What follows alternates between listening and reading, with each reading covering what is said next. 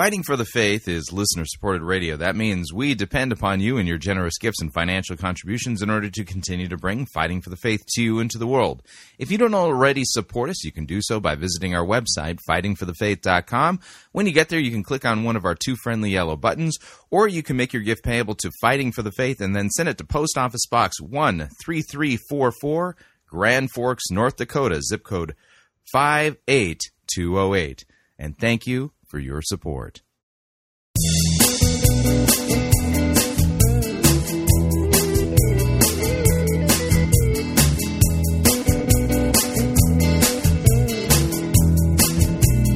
It's time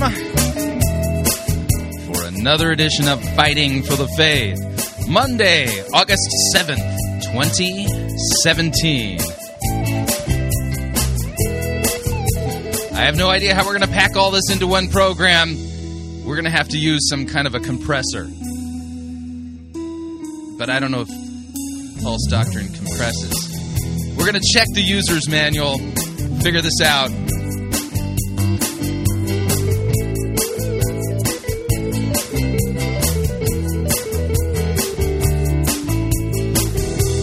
Thank you for tuning in. You're listening to Fighting for the Faith. My name is Chris Roseborough. I am your servant in Jesus Christ, and this is the program that dishes up a daily dose of biblical discernment, the goal of which, help you to think biblically, help you to think critically, help you to slow down.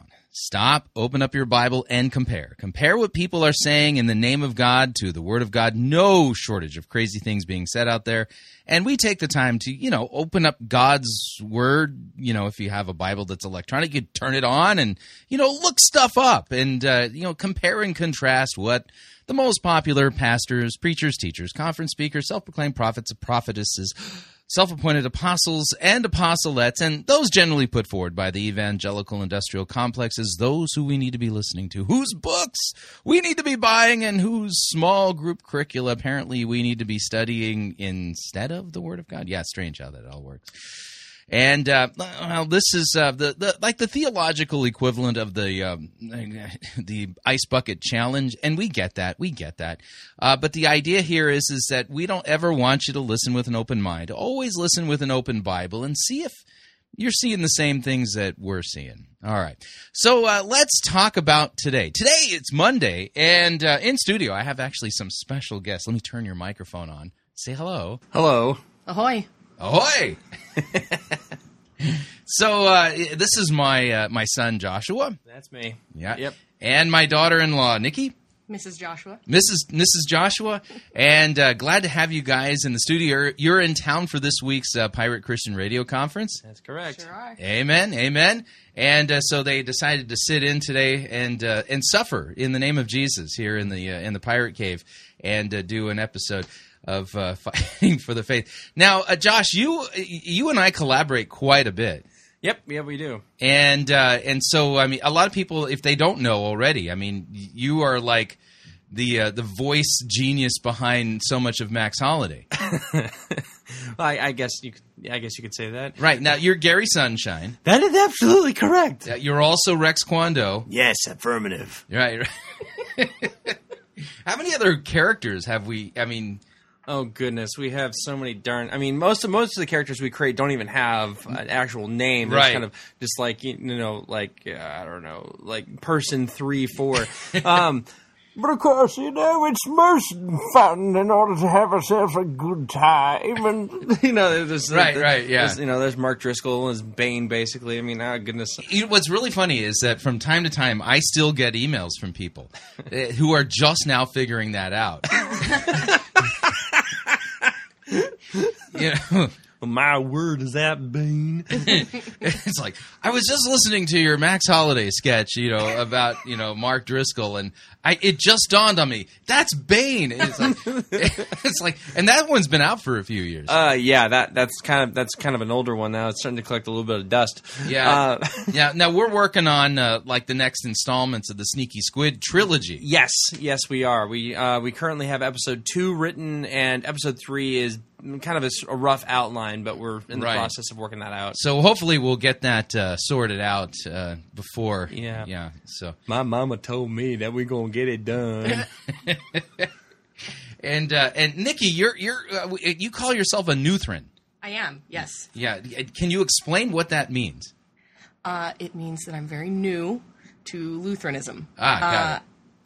I was officially confirmed in December of, was it 2015, I think I believe, yeah. It was wow. Okay. So I'm, still pretty relatively new. I have a lot to learn, but it's been fun. I enjoy it. All right.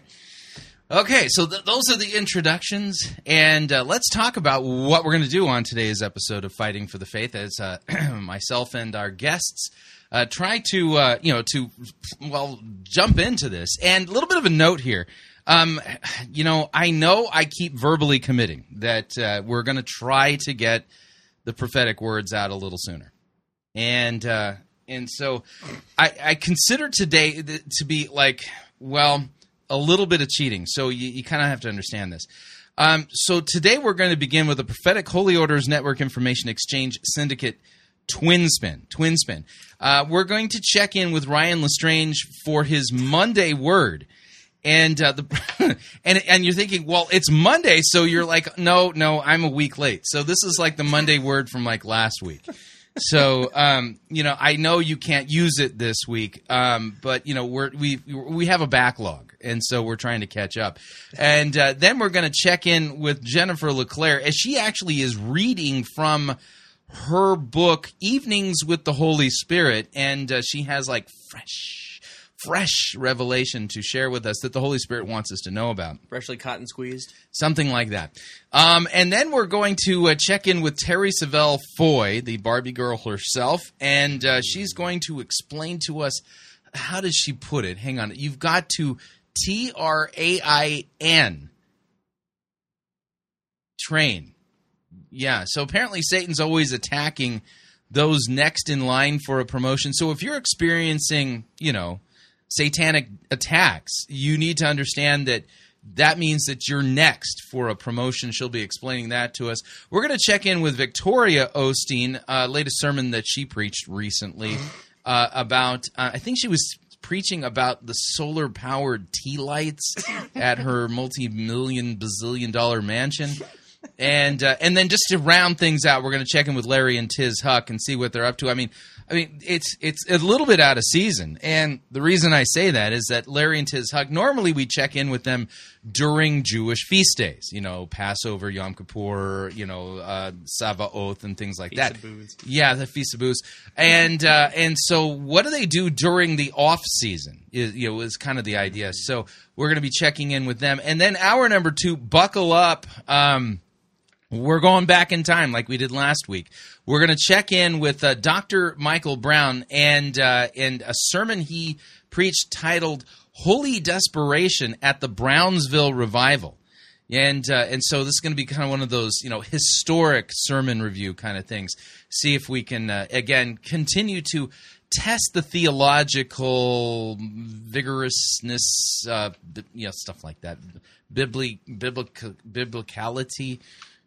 I'm making words up. Put it through the stress test, basically. Right. We'll see. See if we can test the theology of the Brownsville revival to ascertain whether or not that was a legitimate move of the Holy Spirit. That's kind of the idea. So that will be today's episode of Fighting for the Faith. I strongly recommend you make yourself comfortable. Seatbelt would be probably a good idea today because we're going to try to get a lot into our short amount of time together. But since we're going to begin with the Prophetic Holy Orders Network Information Exchange Syndicate update, let's do this. Oh, hallelujah.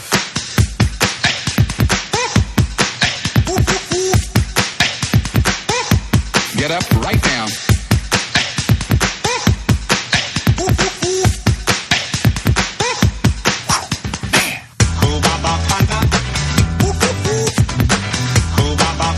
I'm hearing something real powerful for someone.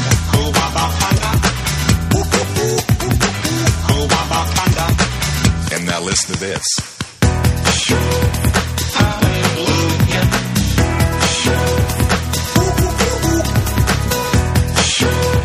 Said that, when that. Reaching out to hurting people. Hallelujah.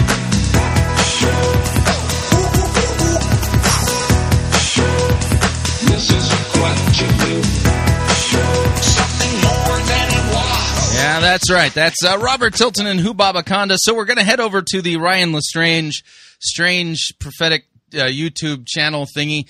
And again, my apologies. We're trying to catch up. It's been really busy around here. And so this is the Monday Word on Monday, but it's a week late. Yeah, well, I'm not sure how we're going to catch up at this point. Will it? Will it make more sense? Probably not. No. But here's Ryan LeStrange to help you with this fresh word from God. Here we go. Monday word, and my Monday word for you is it's not over. I was spending some time with the Lord, and he began to speak to me to release encouragement to the body of Christ that it's not over. You know, the enemy loves to place a mantle of defeat on you. Oh, no. Not that. Not the mantle of defeat. The mantle of defeat. Don't worry. It's not over. The fat lady hasn't sung yet. But there's mantles of defeat. I've heard about But these it's in not books. over.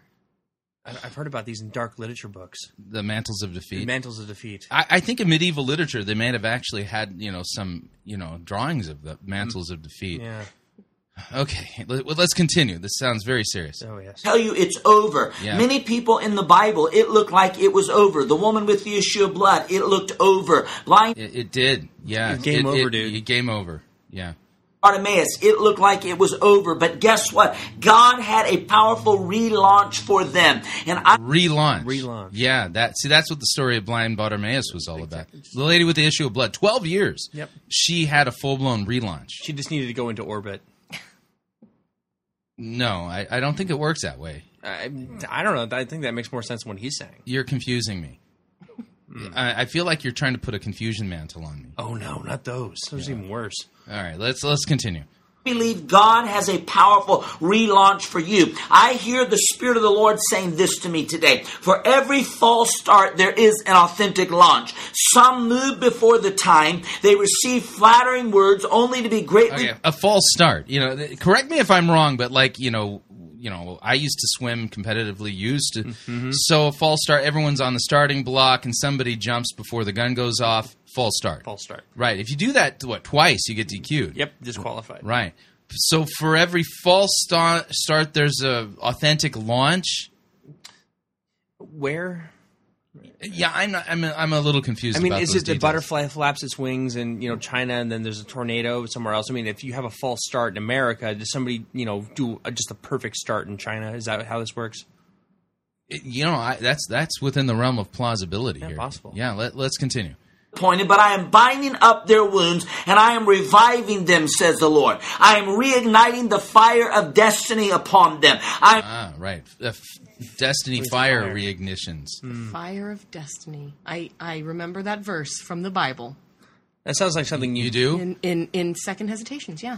Right. Mm-hmm. Yep. Okay. Totally correct. All right. You guys sound... I'm detecting incredulity in your voices. Oh, is that what that is? Oh. Yeah. Let's continue. Relaunching them for the next phase, says the Spirit of the Lord. The time shall be redeemed. The enemy has been screaming, it's over, but I am saying it's just beginning. I sense that and hear that for you today. That many moved. God spoke to you. Someone prophesied to you. Some of it was flattering words, but you moved prematurely and you fell on your face. The timing was off, but the original intent was on point. And the Lord is reviving that plan. The Lord is reviving that purpose. The Lord is reviving that destiny. I sense in my spirit the Lord saying it's time for relaunch. The word relaunch means to launch again. I see... Basic dictionary. Wow. Yeah, I'm wondering which Greek lexicon he's getting that from, but okay, maybe it's in Hebrew, Okay. Some of you are about to be relaunched. There's some things you stepped into. You're about to... things you've stepped into. It's kind of stinky. Yeah, you're right. Relaunch. There's ministries about to be relaunched. There's businesses about to be relaunched. There are destinies about to be relaunched. Enron? Is Enron one of those things, businesses about to be relaunched? That's within the realm of possibility. Mm-hmm. Yeah, I mean, maybe they were suffering. That was just a false start. Yeah, right. Precisely. Right. The mantle of deceit got in the way. Yeah. Totally. Oh, man. Yeah.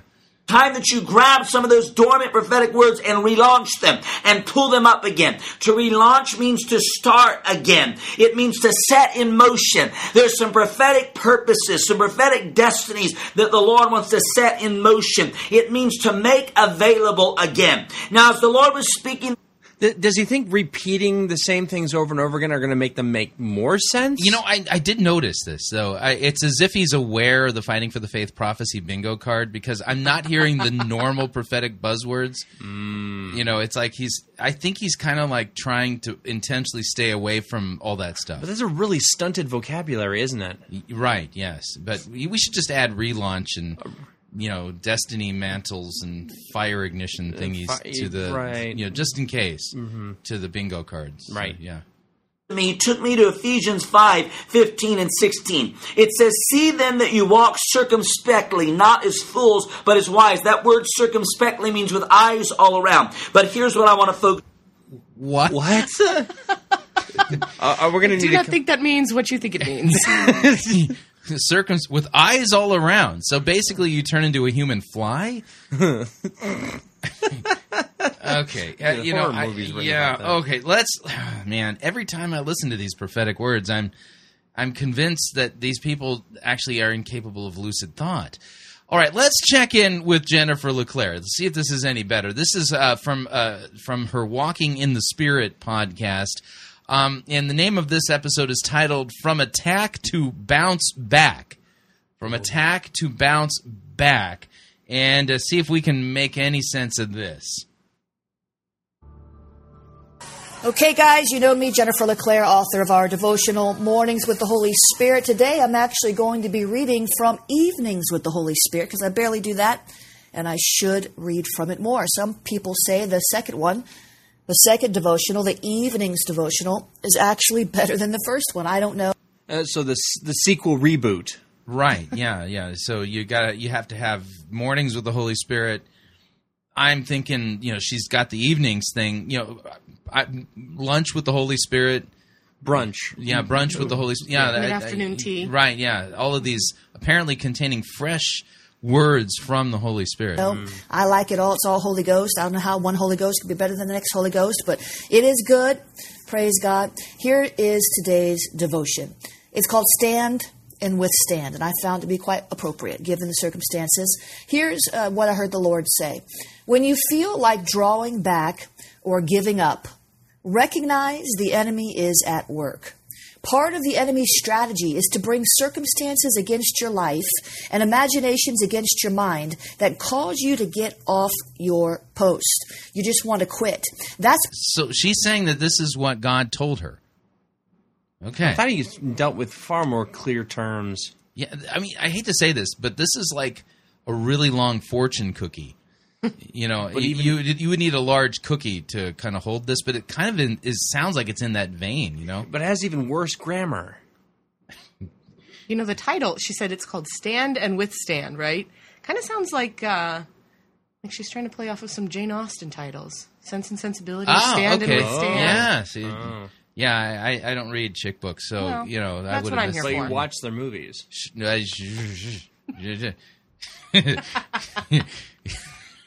I'm denying that. He's breaking the fourth commandment. So I'm just saying, okay? No, I'm into sports. Maybe the fourth, but not the eighth.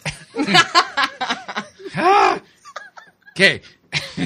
Moving along. It's when you need to stand and withstand. Father is able to make you stand. Don't give the enemy the satisfaction of even slowing down, says God, even if he knocks you down. Get right back up and run hard after Father's will for your life. I am with you, says the Lord. She's kind of, the way that she says Father, that just sounds really Mormon. Yeah. Don't you think? Yeah, I know. I get what you're saying. Yeah. Okay. You can do this. Praise God. I like that. Today's scripture references Matthew 11, verse 12, 2 Corinthians chapter 2, verse 11, and Philippians chapter 1, verse 28. It references them. Right.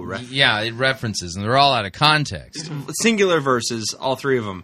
Just referenced. Right. I don't even know what to make. So I've got to do Father's will for my life. Mm-hmm. By running. You got to get running. Right. And if I'm experiencing attack, I need to bounce back. Is this physical or spiritual? Right. Yeah, I don't know. Honestly. Why not both? Oh. Okay. Right. What if you're 80 years old and you've fallen and you can't get up? You got to run after Father. Oh, man. That life alert button just stopped working. Okay, I feel like I've fallen and I can't get up. And the prayer starter for today, I will not be ignorant of the devil's devices, but I refuse to give him more power over my life than he really has. Thank you for exposing the wicked one's schemes against my life. Please help me to push back the darkness that tries to cloud my mind, my will, and my emotions. Help me stand. Ha shake it, hallelujah. Whoa. Parcel mouth there. Oh, jeez. Wow. That is what that sounds like. Do we need to do like a real-time translation? No, yeah. We'll just kind of leave it out there. That was parcel tongue. I don't speak that language. So. Okay. All right. Hallelujah. It's a glorious day. It's a day of victory. It's a day of breakthrough. Let me just tell you something. I can already feel it. I hadn't even started It's a day of breakthrough. She can already feel it. praying today. It's a glorious day. It's a day of victory. It's a day of payback. I said it's a glorious day. It's a day of victory. It's a day of payback. It's a glorious day. Is she stuck on a loop or something? Yeah. I think we need to hit hit the record player a little bit. Maybe we'll jump to the next. It's a day of victory. It's a day of payback. Praise God. Hallelujah. We give you all of our praise, all of the honor that's due your name, God. We lift you up. Okay. When did devotional materials in the charismatic movement cease to actually have biblical texts and have direct revelations replacing the Word of God? Also, since when is this somehow honoring God? Right. She says we're honoring you, God, but we're speaking in parcel tongue and sound ridiculous. Whatever. Yeah, well, thanks for contributing significantly to this conversation. I'm speechless, man. I don't know what to make of this. All right, okay. So maybe what we need to do is switch it up and see if we can find something that makes a little bit more sense. But that's going to require us to do this. Hiya, Bobby. Hi, Ken. You want to go for a ride? Sure, Ken. Jump in. I'm a Barbie girl in the Barbie world. Life in plastic, it's fantastic. You can brush my hair, undress me everywhere. Imagination, life is your creation. Come on, Barbie, let's go party. I'm a Barbie girl in the Barbie world. Life in plastic, it's fantastic. You can brush my hair, undress me everywhere. Imagination, life is your creation. Yeah, that's right. I'm a Barbie girl. So that can only mean one thing. We're going to head over to the video studios of Terri Savelle Foy and check in with her as she's going to explain to us how satanic attacks actually reveal that we are next up for a promotion. Yeah, I think this goes right along with what we've been hearing from, Ryan LeStrange and Jennifer LeClaire. Let's check in. Here we go. Hey, you may be under the greatest attack you've ever been under. You may be facing the biggest battle you've ever faced. Let me explain to you why you're going through what you're going through. Okay. Satan always attacks those next in line for a promotion. I want to teach you how to fight for your dreams and win. All right, so I got to learn how to fight for my dreams and win. You know, every time I listen to Terri Savelle Foy, I mean, the thing that just comes to my mind is, how is any of this Christian? This idea of fighting for my dreams. I mean, is that what Peter and Paul and John and those guys did? I mean, if that was what they were going for, they failed miserably. Right. I mean, they didn't do a very good job of fighting for their No, I mean, you think of Peter crucified upside down. Paul lost his head in Rome, and John, they tried to boil him in oil, and that didn't work. And then he was exiled to, Yeah, you kind of these guys. There was no mention of them fighting for their dreams. Are you telling me that those weren't their dreams? No, I'm pretty. Who has that as their dream? I'd like to be boiled in oil. Thanks. I mean, maybe a masochist, but right. Okay, so let's head back, see if we can make any sense of this particular teaching. Hey, I'm Terri Savelle Foy, and you're watching Live Your Dreams. I pray that as you invest in yourself today, you're captivated and you're catapulted to live your dreams. In fact, I want to talk to you about resurrecting your dream. Literally, how to fight for your dreams.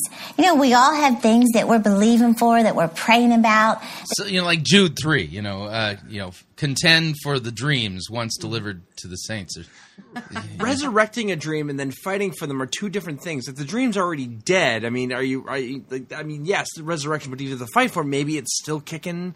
I don't know. I don't know.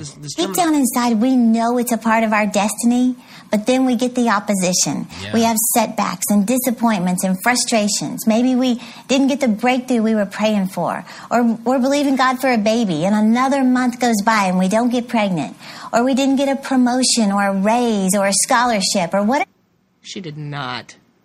She did not just say what I think she just said. She actually just did say what. So she's saying if you're not having babies and you want a baby, it's your fault because you're not dreaming hard enough. You're not fighting for that dream hard enough. You're not fighting for it, yeah. That is so offensive. I agree. Yeah, that's bad. That's really bad. Okay. It is. Maybe it's a struggle with your weight, and all these months are going by and you're not losing the weight. You're not getting the diagnosis you want. Right, I have a big, thin dream destiny that I need to fight for. A big, thin one? Yeah. It's a paradox of sorts. It's like jumbo shrimp, I have a jumbo shrimp. You have a jumbo shrimp dream? That's right, yes. As a way of burying our dreams. Yeah. But I want you to know that just because it looks hopeless doesn't mean it is hopeless. Okay. We serve the God of hope. But you have to fight for your dreams. You have to fight for what God has placed in your heart. Yeah, I'm kind of like at a loss for, like, off the top of my head, coming up with biblical texts that talk this way. It sounds like nobody has a cross to bear. No. To hear her put it. No. In fact, if you're bearing a cross, you've done something wrong. How dare you bear a cross in my presence? You weren't dreaming big enough. Never, never, never throw in the towel. Okay. You know, in the sport of boxing, they have that phrase, when a fighter has had enough, they throw in the towel. Well, that literally means to give up the struggle, to quit the fight. Somebody once said, it's always too soon to give up. Well, don't ever give Satan the satisfaction of seeing you quit the fight, to throw in the towel. Fight the good fight of faith and determine that you're going to finish. I don't think fighting the good fight of faith is about my dreams. No. Don't let Satan see you come to peace with the things in your life, like infertility. Are you terminally ill? Well, too bad. You should just fight for your dreams. You can't make peace with that because that's giving in to Satan. That's right. And so apparently if you die, that's giving in the towel, and God doesn't want you to do that. So stop dying. Yeah, Man. don't give up. That means we have, like, our world has a 99.99999% failure rate. How about that? Yeah. Terrible. Awful. All right. I think what I'm going to end up having to do here is pause and go to our first break. And when we come back, we'll check back in with Terri Savelle Foy, see if we can make heads or tails of what it is that she's saying. So far, it's not looking biblically good for her. But we'll catch that on the other side. If you'd like to email me regarding anything you've heard on this edition or any previous editions of Fighting for the Faith, you can do so. My email address is talkback@fightingforthefaith.com, or you can subscribe on Facebook, facebook.com/Pirate Christian. Follow me on Twitter. My name there @Pirate Christian. Quick break when we come back. A little more Terri Savelle Foy. Check in with Victoria Osteen, Larry and Tiz Huch, and don't forget Michael Brown, hour number 2. Stay tuned, don't want to miss him. We'll be right back.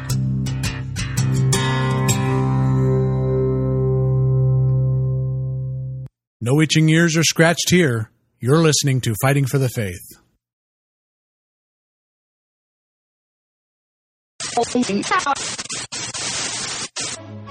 You're listening to Pirate Christian Radio. We'll be taking your false doctrine now.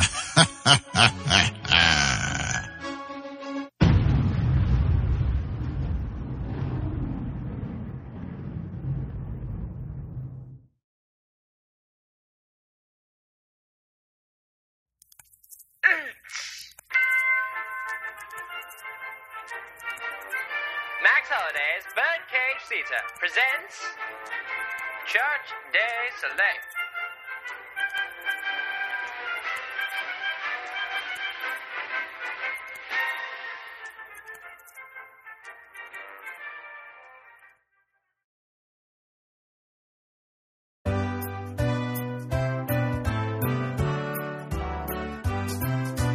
I'm a heretic and I'm okay. I scheme all night and I lie all day. He's a heretic and he's okay. He schemes all night and he lies all day. I twist God's word, I put on shows that do better on Broadway. Have you seen The Lion King? It'll be here on Sunday. He twists God's word, he puts on shows that do better on Broadway. Have you seen The Lion King? It'll be here on Sunday. He's a heretic and he's okay. He schemes all night and he lies all day. Twist God's word, I take your tithes and spend it on private jets. Have you seen my bank account? It's bigger than yours, I'll bet. He twists God's word, he takes your tithes and spends it on private jets. Have you seen his bank account? It's bigger than yours, I'll bet. He's a heretic and he's okay. He schemes all night and he lies all day. Twist God's word, I write bad books that will land you all in hell. I'll never say I'm sorry, 'cause I'll be there as well. He twists God's word, he writes bad books that will land us all in hell.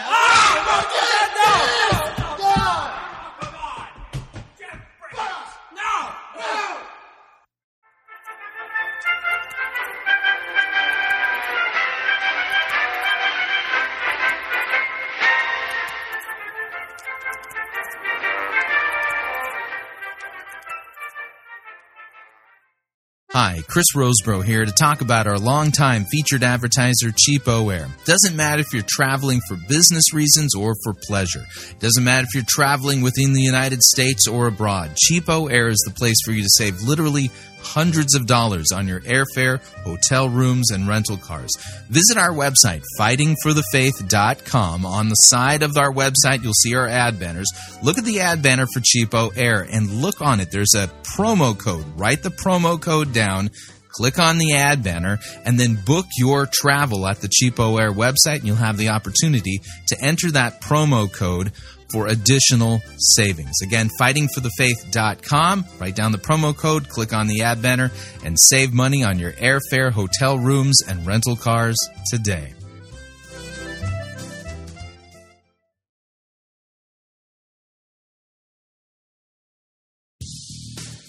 Striving for Eternity and the Bible-thumping wingnut are happy to announce the Judge Not Conference, August 11 and 12 in Olmsted Falls, Ohio, at Olmsted Falls Baptist Church. Speakers include Phil Johnson, Mike Abendroth, Justin Peters, J.D. Hall, and Chris Rosebrough.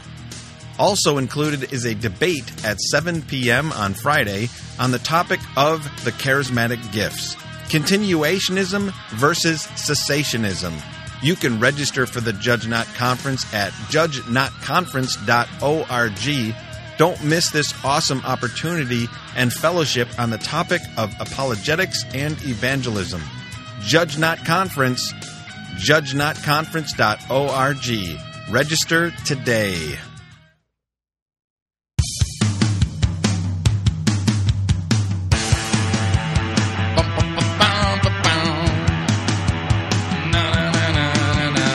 We're back.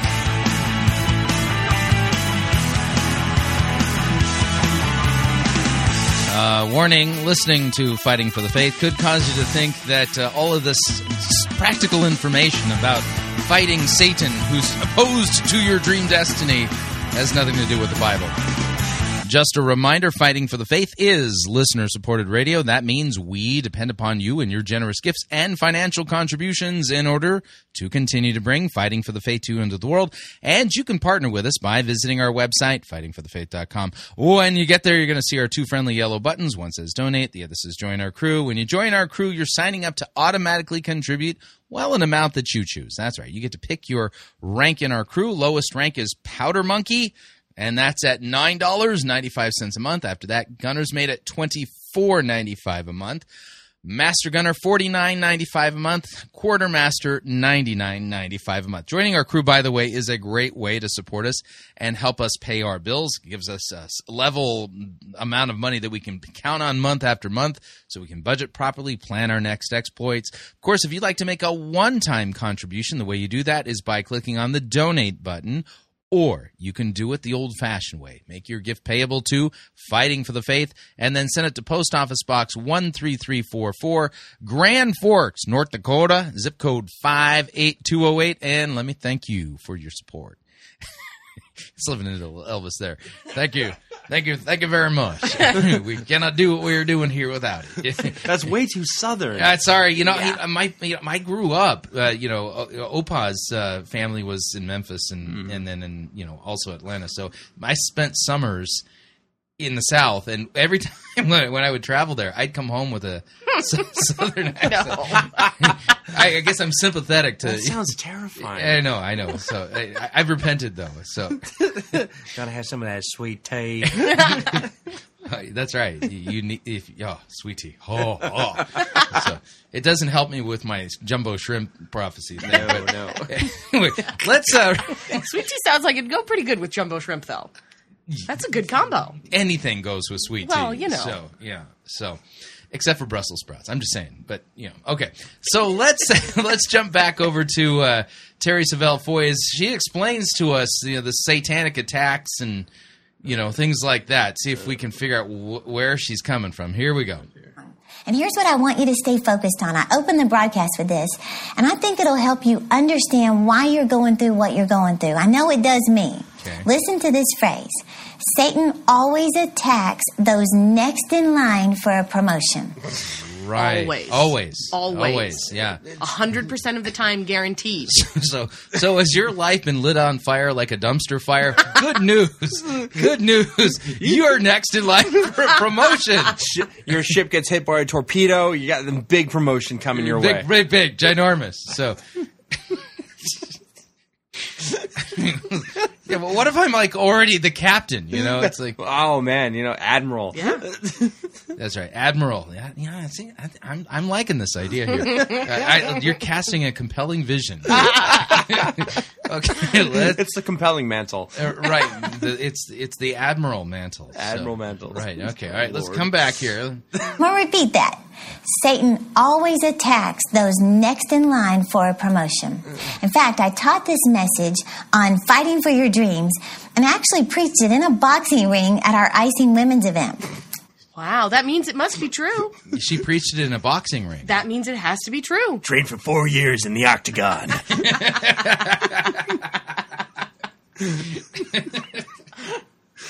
Oh man.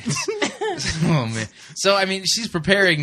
Maybe she's wanting to challenge somebody for in a sermon cage fight. I vote for Mike Tyson. That's wait, never mind. Yeah, so we'll see if we can find somebody to put Terri Savelle. We haven't done one of those in a while, but she's itching for a cage fight. That's right. And she preached the sermon in a boxing ring. Right. Boxing ring. Exactly. I'm sure that didn't cost any money at all. No. Let's continue. And what I did was I was paralleling what happens with boxers before they ever get in the ring with what happens to us when we get in the ring with our enemy to fight for our dreams. And I use this little acronym that spells the word TRAIN, T-R-A-I-N. In other words, before a boxer ever places one foot in that ring, he has to do some things. He has to train. Well, the T stood for train with a good coach. In other words, who's speaking into your life? Because who's speaking into your life is vital to your success. I need a coach to help me fight for my dreams. Who's your dream coach? This sounds costly. Did you catch that her acronym, the first thing in her acronym is the word that she's actually spelling out? Yeah, train. The first word is train. Right. Okay, let's continue. The R stood for it requires intense focus. You've heard that phrase, the only reason men fail is broken focus. And then the A... I had not heard that one. That's the only reason. That's the only reason. That is the only reason. Yeah, that's right. You got some serious broken focus. You're not trying hard enough. You got to fight for your dreams, man. Broke your focus. Yeah. Oh, man. For always be aware of your weaknesses. Yeah. You know, your opponent, the devil, he's studying your weaknesses, just like boxers study each other. I'm pretty sure he's already got me dialed in on there. It's just saying. The I not a very long for study. Intimidate your opponent. Oh, I'm going to intimidate the devil. Look at me! Look how I'm going to make myself huge. I am the Lord of Darkness. Oh, you scare me! Go away! Go away! This is ridiculous. Okay, let's continue here. Each one. But in other words, the most powerful tool that you have to intimidate the devil is right here. It's the words of your mouth. And then, of course, the words of my mouth. Oh. Yeah. What? It's kryptonite, man. Oh, yeah. Yeah. So what was it that Jesus was doing in the wilderness when he was confronted by the devil? It was the word of God. Oh. You know, when Jesus was tempted by the devil in the wilderness, it wasn't even a fight. And Jesus quotes Deuteronomy. Yeah. You know, who quotes Deuteronomy? You know, the devil was defeated by Deuteronomy. Yeah, exactly. And not my words. No. I mean, my words. I mean, I think of going through a drive-thru and ordering a double bacon cheeseburger. I mean, I don't think that's going to do anything to intimidate the devil. Right. I'm speaking, devil. No.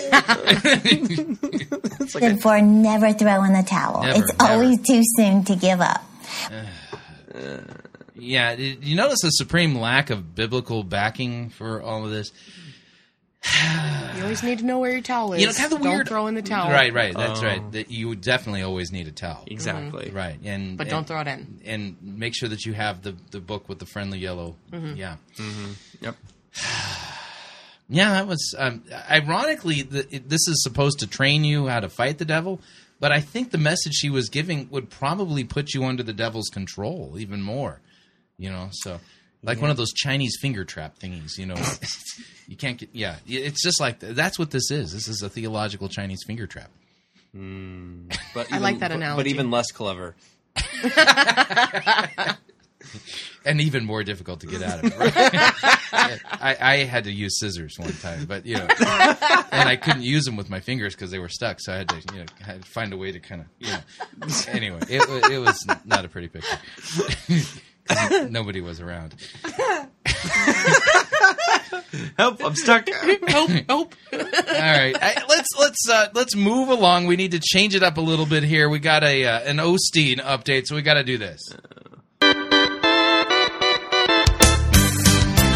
When I'm feeling lonely, sad as I can be, all by myself, an uncharted island in an endless sea.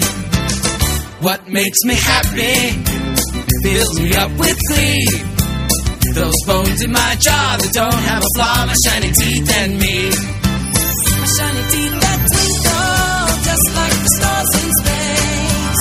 My shiny teeth that sparkle and beauty to my face. My shiny teeth that glisten just like the Christmas tree. You know they walk a mile just to see me smile. Woo! Shiny teeth and me. All right, that can mean only one. You doing the backup vocals on that? Shiny teeth, shiny teeth. Okay, we're heading over to Lakewood, and we're going to be checking in with Victoria Osteen, who's preaching about tea lights. Right, you know, I'm sure this is biblical-ish, Bible-flavored or something like that. Let's check in with her. Here we go. And you may be seated. So good to have you in the house of the Lord. Y'all sound amazing. So I was buying some fertilizer in the garden store the other day. It's a weird way to start a sermon. I think that is going to give us a clue about where this is going. Yeah, it was about. So fertilizer is where this begins, and that's probably where it's going to end too.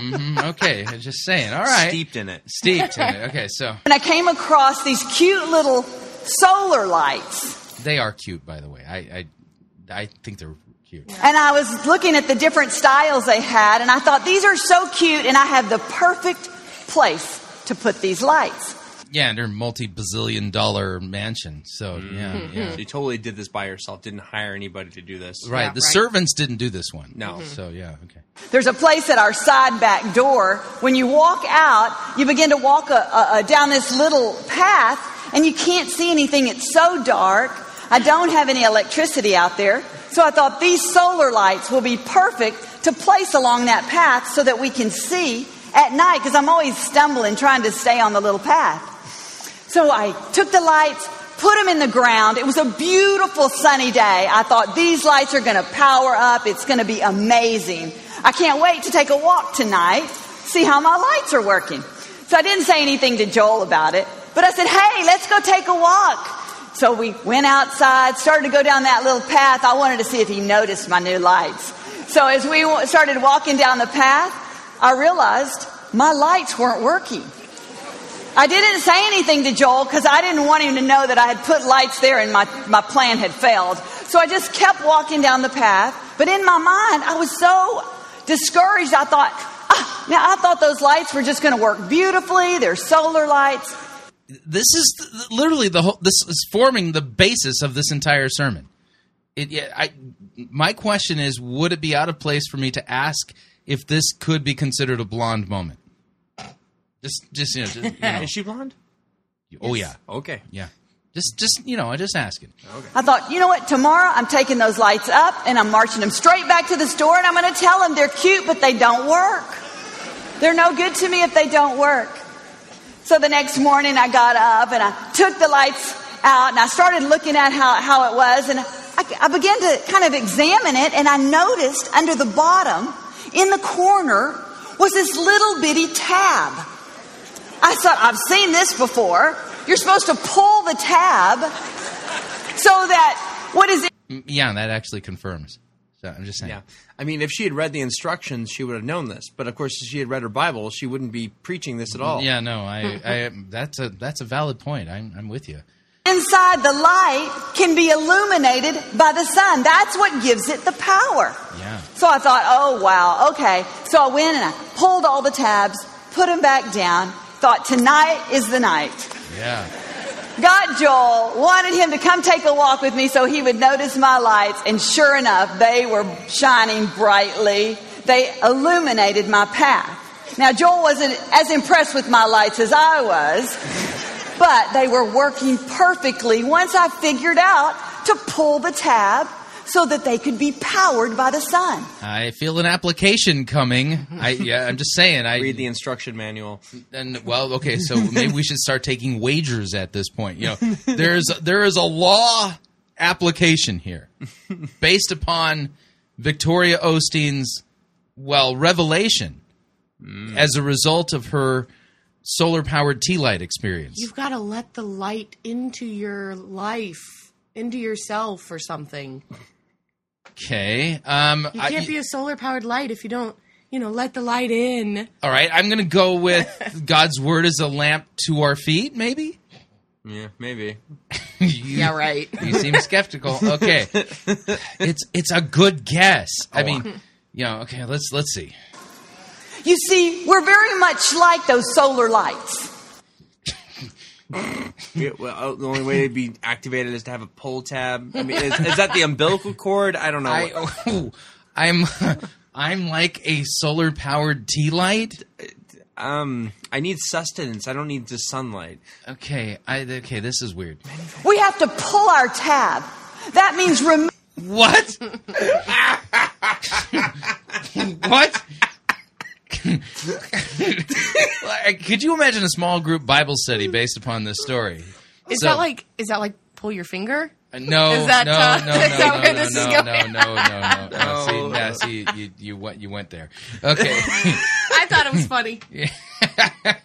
There are some in the audience who are now going, I can't believe she said that. She's betrayed our kind. Anyway.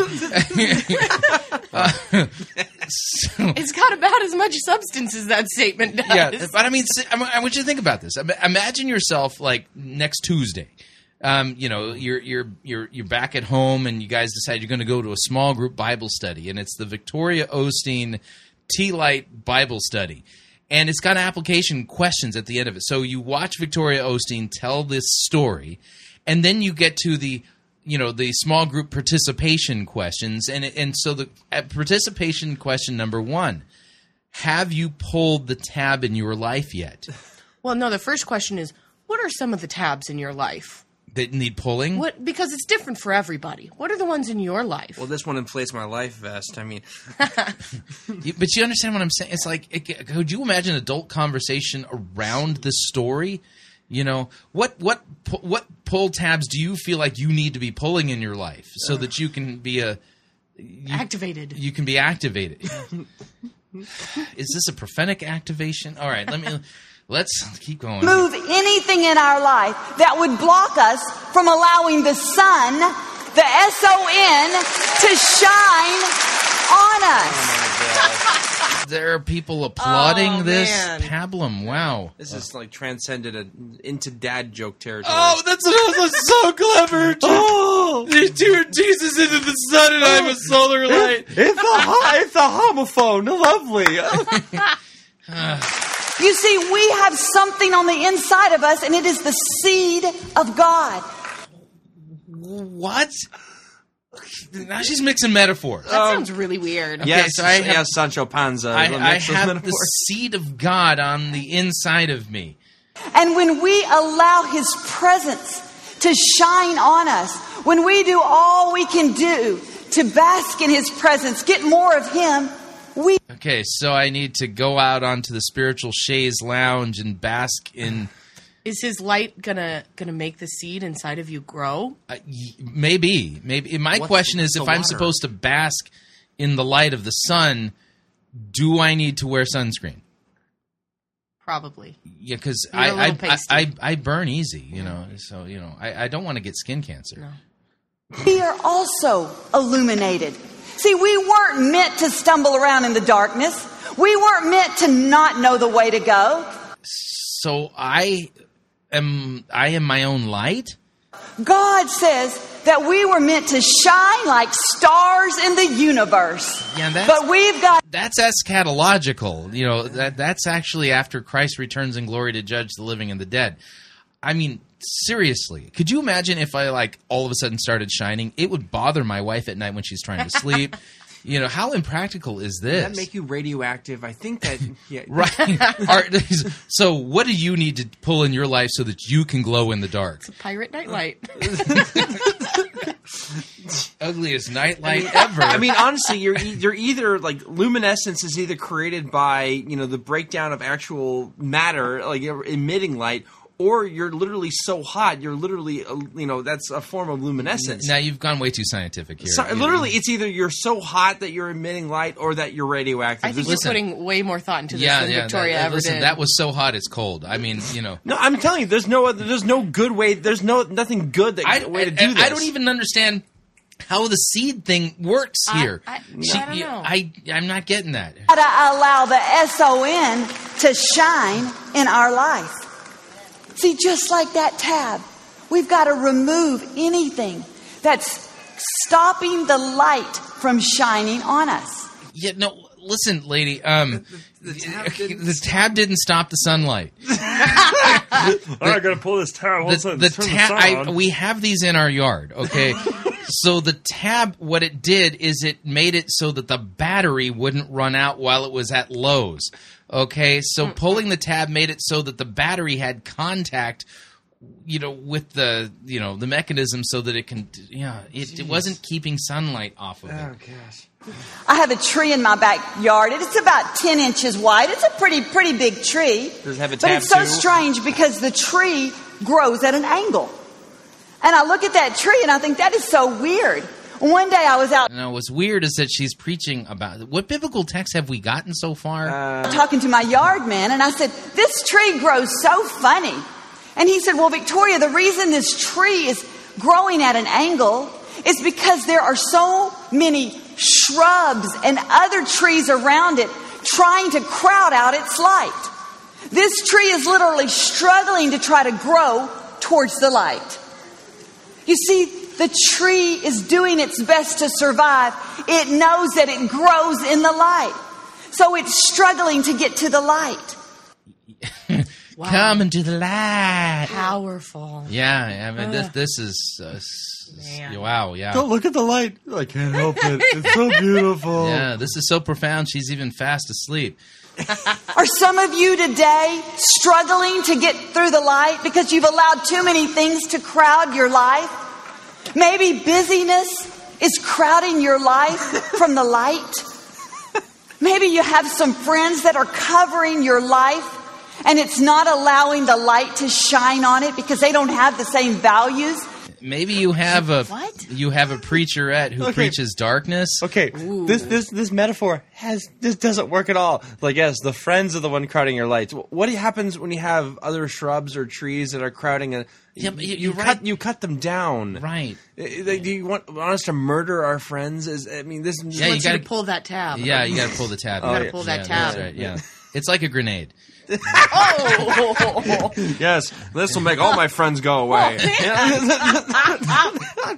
That you have, they don't understand the importance of being in the house of God, of prayer, of worship. But you keep going back to those friends because they've been friends for a long time. Yeah, I'm thinking the friends aren't the problem here. I'm thinking it's the pastor icks. You see, that yard man said if you'll prune away some of these bushes, if you'll make some room... That's right, get rid of your friends. There it is. Yeah, no, really, you need to get rid of your pastor. Room for the light to come in. This tree will literally quit struggling, and it may just straighten up and go straight up. Okay. Yeah, you guys, straighten up. Straighten up. Okay, I think my brain has reached the capacity of that. Let's move on to our next segment here.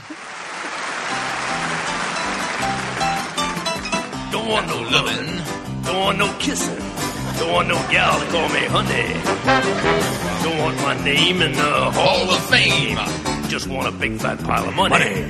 Give me that almighty dollar for that lettuce, hear me holler. Give me buckets full of ducats. Let me walk around and waller in Mazuma. El Dinero, wanna be a millionaire. Give me money, money, money, money, money. I want that green ammunition. That's the stuff for which I'm wishing. Fill my closets with deposits. I'm a demon in addition. Give me shekels, give me pesos. Let me see their smiling faces. Money, money, money, money, money.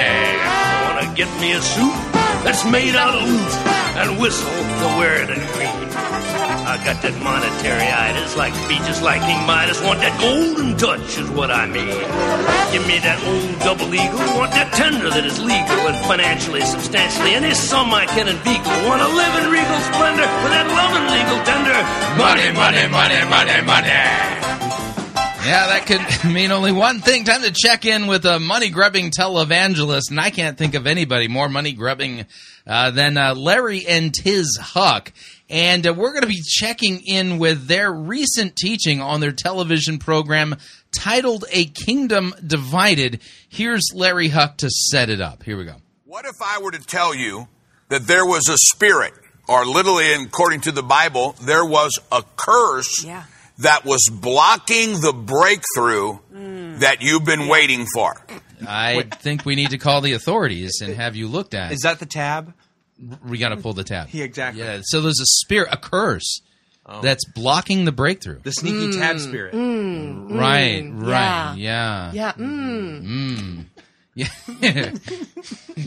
Yeah, she sounds like she's back there eating a bar of chocolate. Yeah, I know. Yeah, that's good. Yeah. Oh, yeah. Just made the yummy sound. Yeah. Because of something you did, but something that was done maybe even 2,000 years ago. Well, stay with us. We're going to teach you how to not only break the curse, but reverse the curse, because your best is yet to come.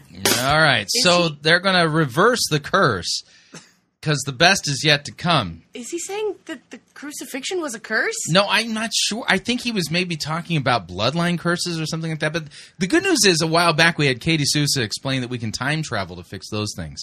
So let me just get my DeLorean out. Yeah. Well, no, she can do it directly from the spirit kind of thingy.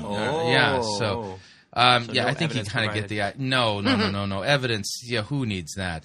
All right, let's check back in with Larry and Tiz, see what they have to say here. One of the reasons why we really feel like God spoke to Tiz and I to teach on this today is to break every curse. You know, I love the teaching, Tiz, that we're in this world, but we're not of this world. And so I'm going to teach something the next month on... What exactly does that have to do with anything? We're in the world, but not of the world. Right, yeah. What is it with televangelists and breaking things? Yeah, I don't know.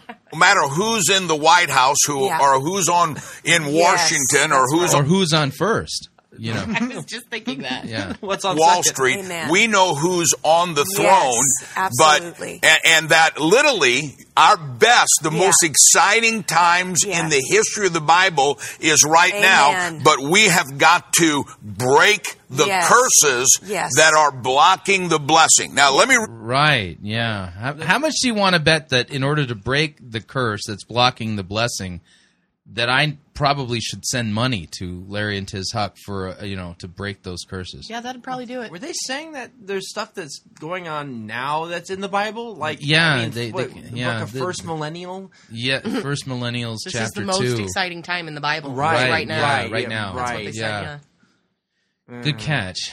The scripture to you, and I wish there was another word instead of curse, because that sounds so medieval or so Hollywood or something.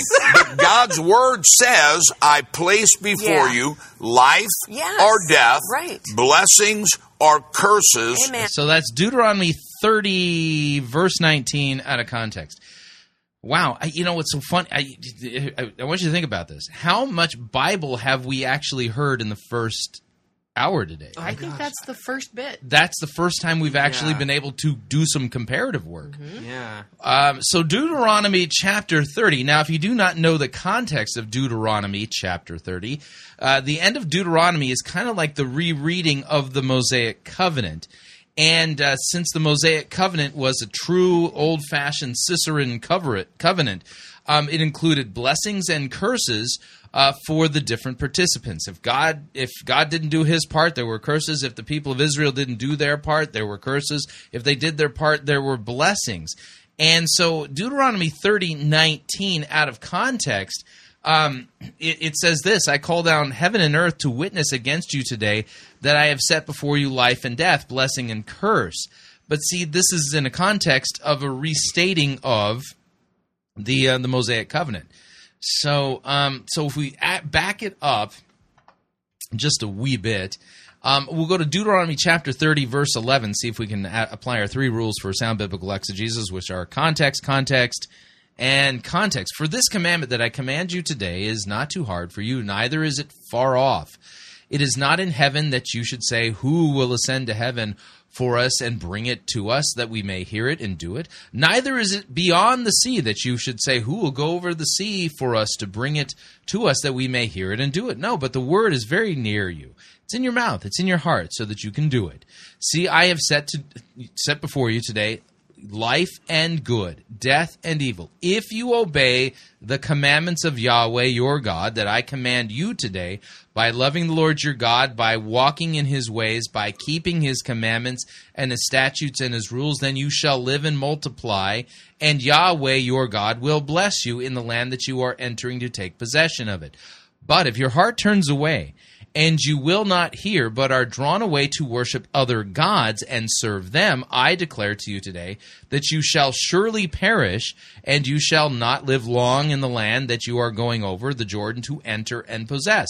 I call heaven and earth to witness against you today. Therefore, choose life, that you and your offspring may live, for loving the Lord your God, obeying his voice, holding fast to him, for he is your life and length of days, that you may dwell in the land that the Lord swore to your fathers, to Abraham, to Isaac, and to Jacob, to give to them. All right, straightforward covenant talk. And the Mosaic covenant is not a grace covenant, is a works covenant. Important to note that. So, I mean, that's what's in play there, but I don't feel like we're going to get a real exegesis here. I mean, I can kind of feel it. Place your bets. Okay. Choose life. Yes. And what we're going to show you is that, and this is why I'm so excited about it, is when you hear what we're going to teach today and the next month, it's going to break a ceiling that's been keeping you down and bring us into... Is that like the glass ceiling? The stained glass ceiling? Yeah, the stained glass ceiling that's been keeping you down. But they're going to break that, yeah. What we believe 100% is the latter rain, is the end time transfer of wealth. Right. And in order the end times transfer of wealth. You want to get in on that. I'm telling you, now's the time.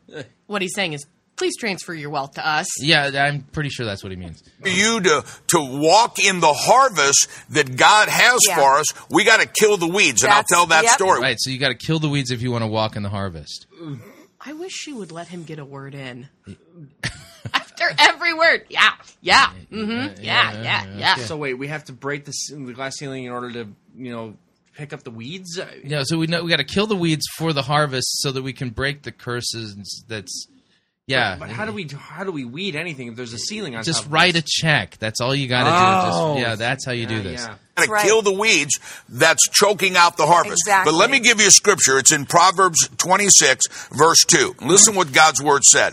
Like a flying sparrow, like a fleeting sparrow, so a curse without a cause shall not come. Yeah. Now.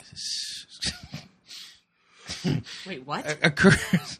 A curse without a cause? Curse without a cause. A rebel without a cause. A curse. Does your curse not have a cause? Okay, what on earth? Why curses with causes now? Okay, let's see if we can figure this out.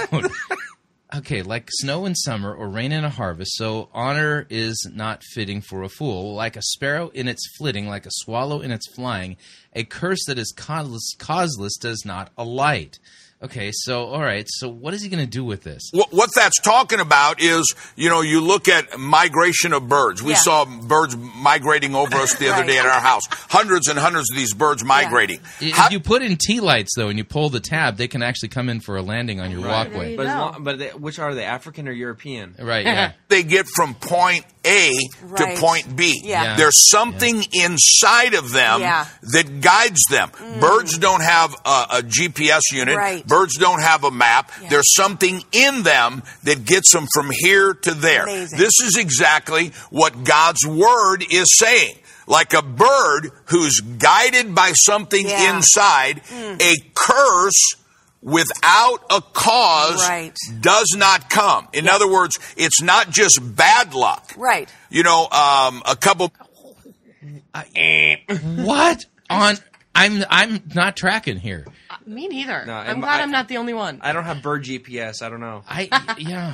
Months ago, there was major shootings in our community. Police officers being shot. And everywhere you look, people are saying, what is happening to our country? What's happening? And it was a bunch of causeless curses, Are these guys down in Texas? I don't. Yeah.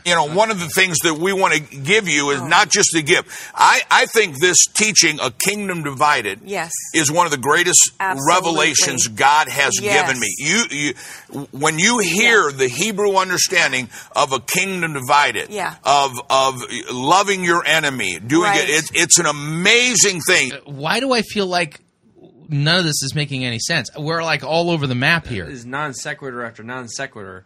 Got to get this, but it buy the product. We got that. Brings us to the point that Satan is trying to destroy the world. Right. How has he gotten a foothold? Yeah. And here's where we want to take you.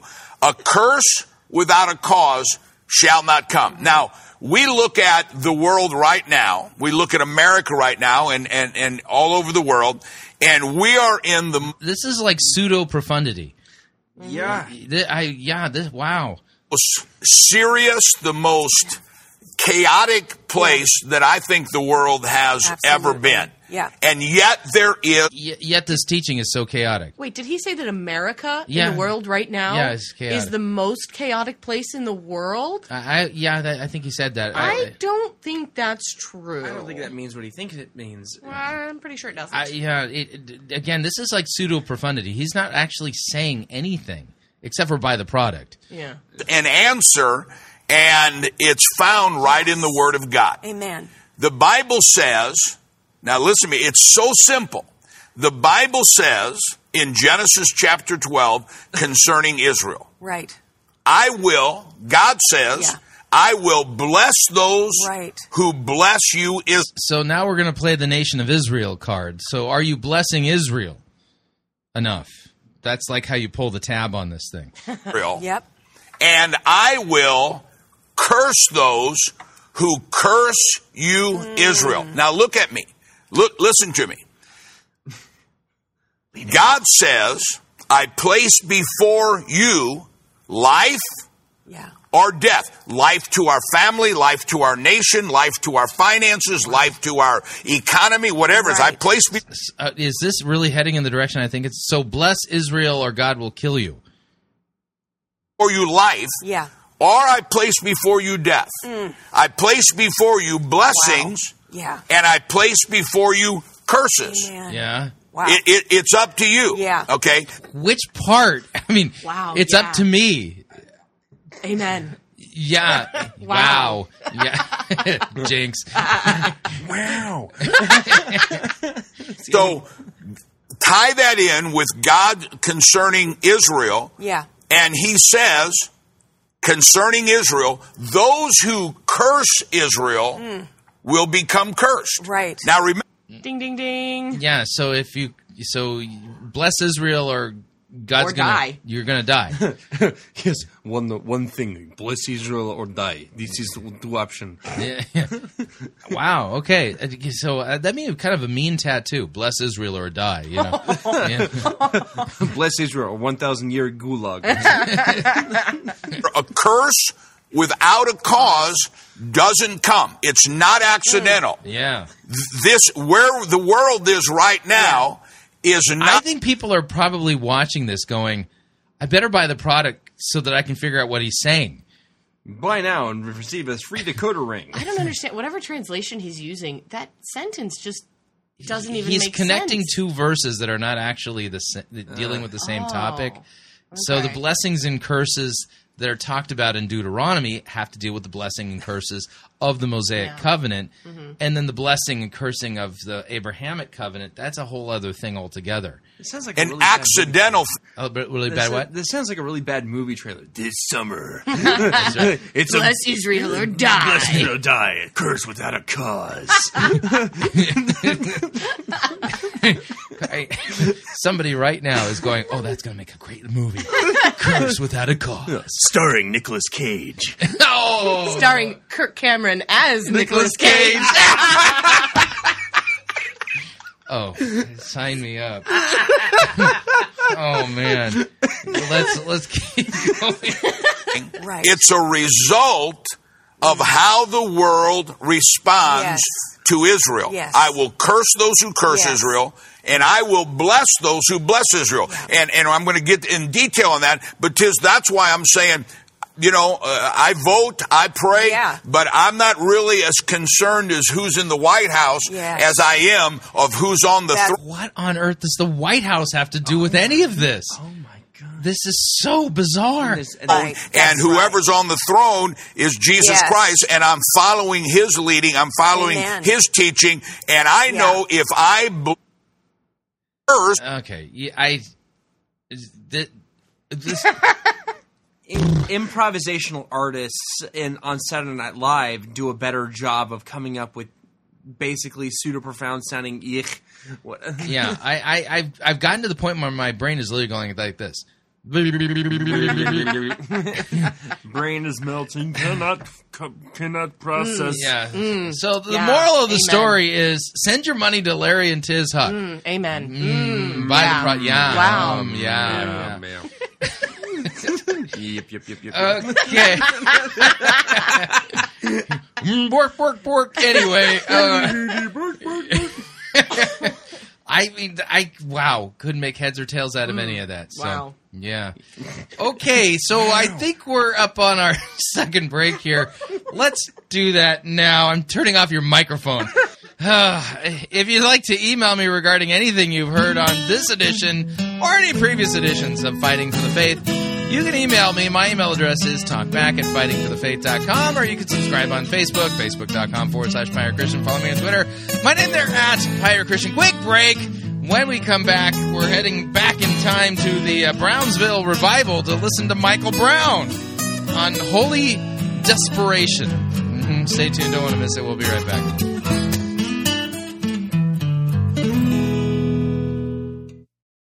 We don't need to rethink Christianity, we need to rediscover it.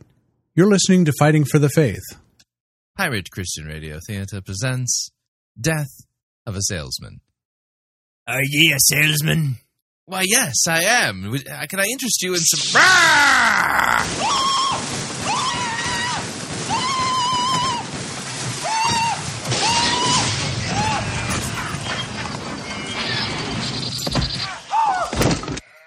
You're listening to Pirate Christian Radio.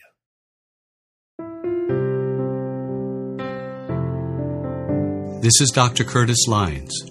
I am the presiding pastor of the American Association of Lutheran Churches. If you are seeking a church that believes that the Holy Bible is the inerrant, infallible Word of God and accepts the Lutheran confessions because they are the right interpretation of Holy Scripture, I hope that you will take a look at the AALC. Also, if you are considering a vocation as a Lutheran pastor, our seminary has a residency program and a program available online.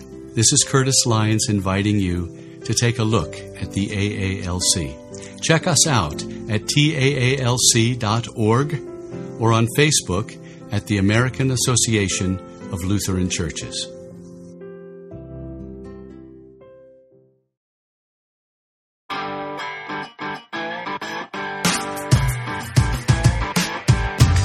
We're back. Hour number 2 of Fighting for the Faith. Sermon review time. Going back to the Brownsville revival. Weird thing, Yonggi Cho. I mean, he prophesied that would be going on all the way until Jesus' return. And guess what? It's not going on anymore. So let's... get this right.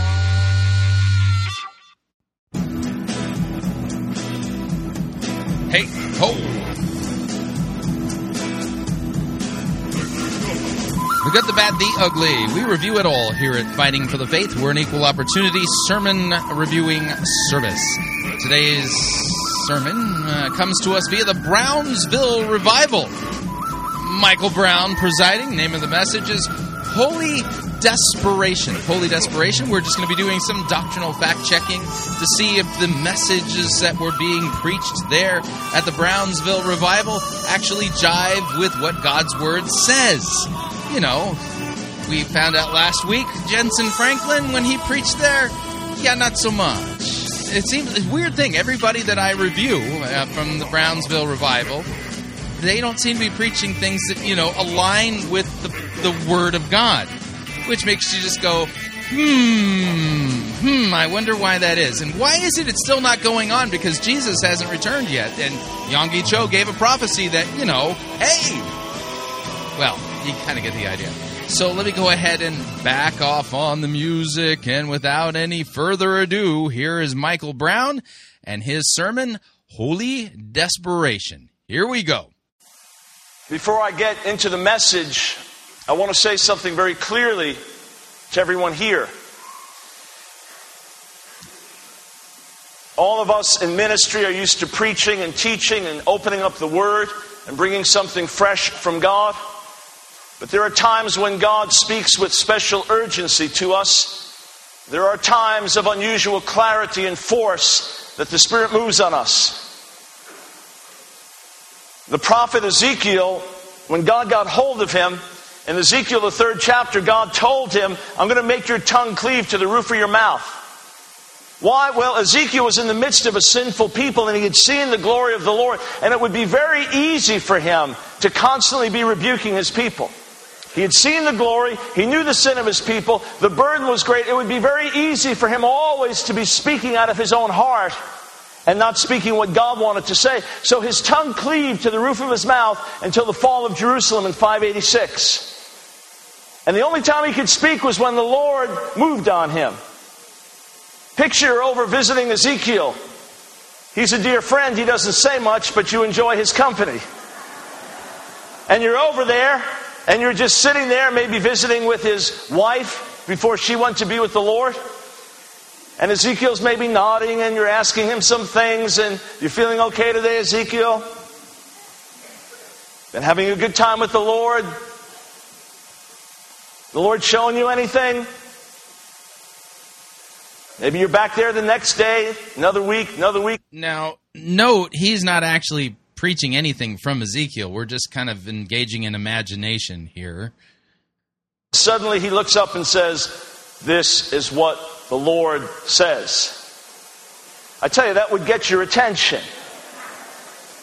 Now, one time, we had some friends over at our home.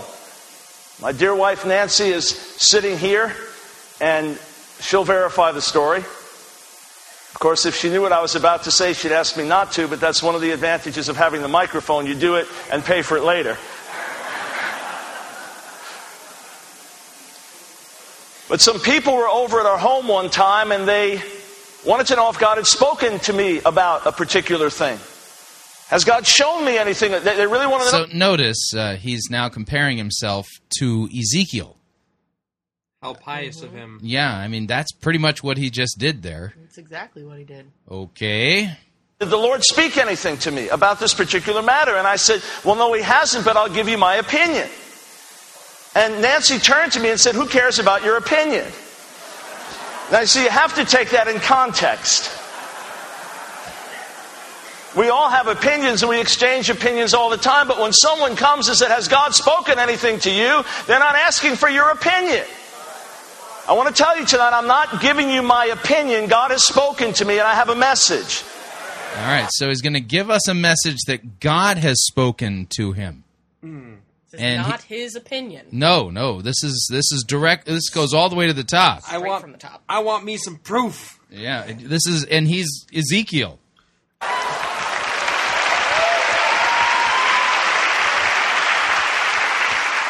And anytime we open the Word, we have the message. Anytime we accurately present what God has said in His Word, then we are preaching the Word. But I want to tell you tonight that God's given me a specific application and a specific word for the revival, for the school of ministry, for the church here, for the visitors, for those who are hungry and thirsty. God wants to speak to you. And you're going to get the title of the message very easily. In fact, you'll memorize it right now. It helps memorization when you repeat something out loud. So for those of you who struggle memorizing even 2 words, we're going to help and we're going to say it out loud together. And it'll be written in your mind and in your heart. Say with me, holy desperation. Holy desperation. All right. Genesis chapter 32.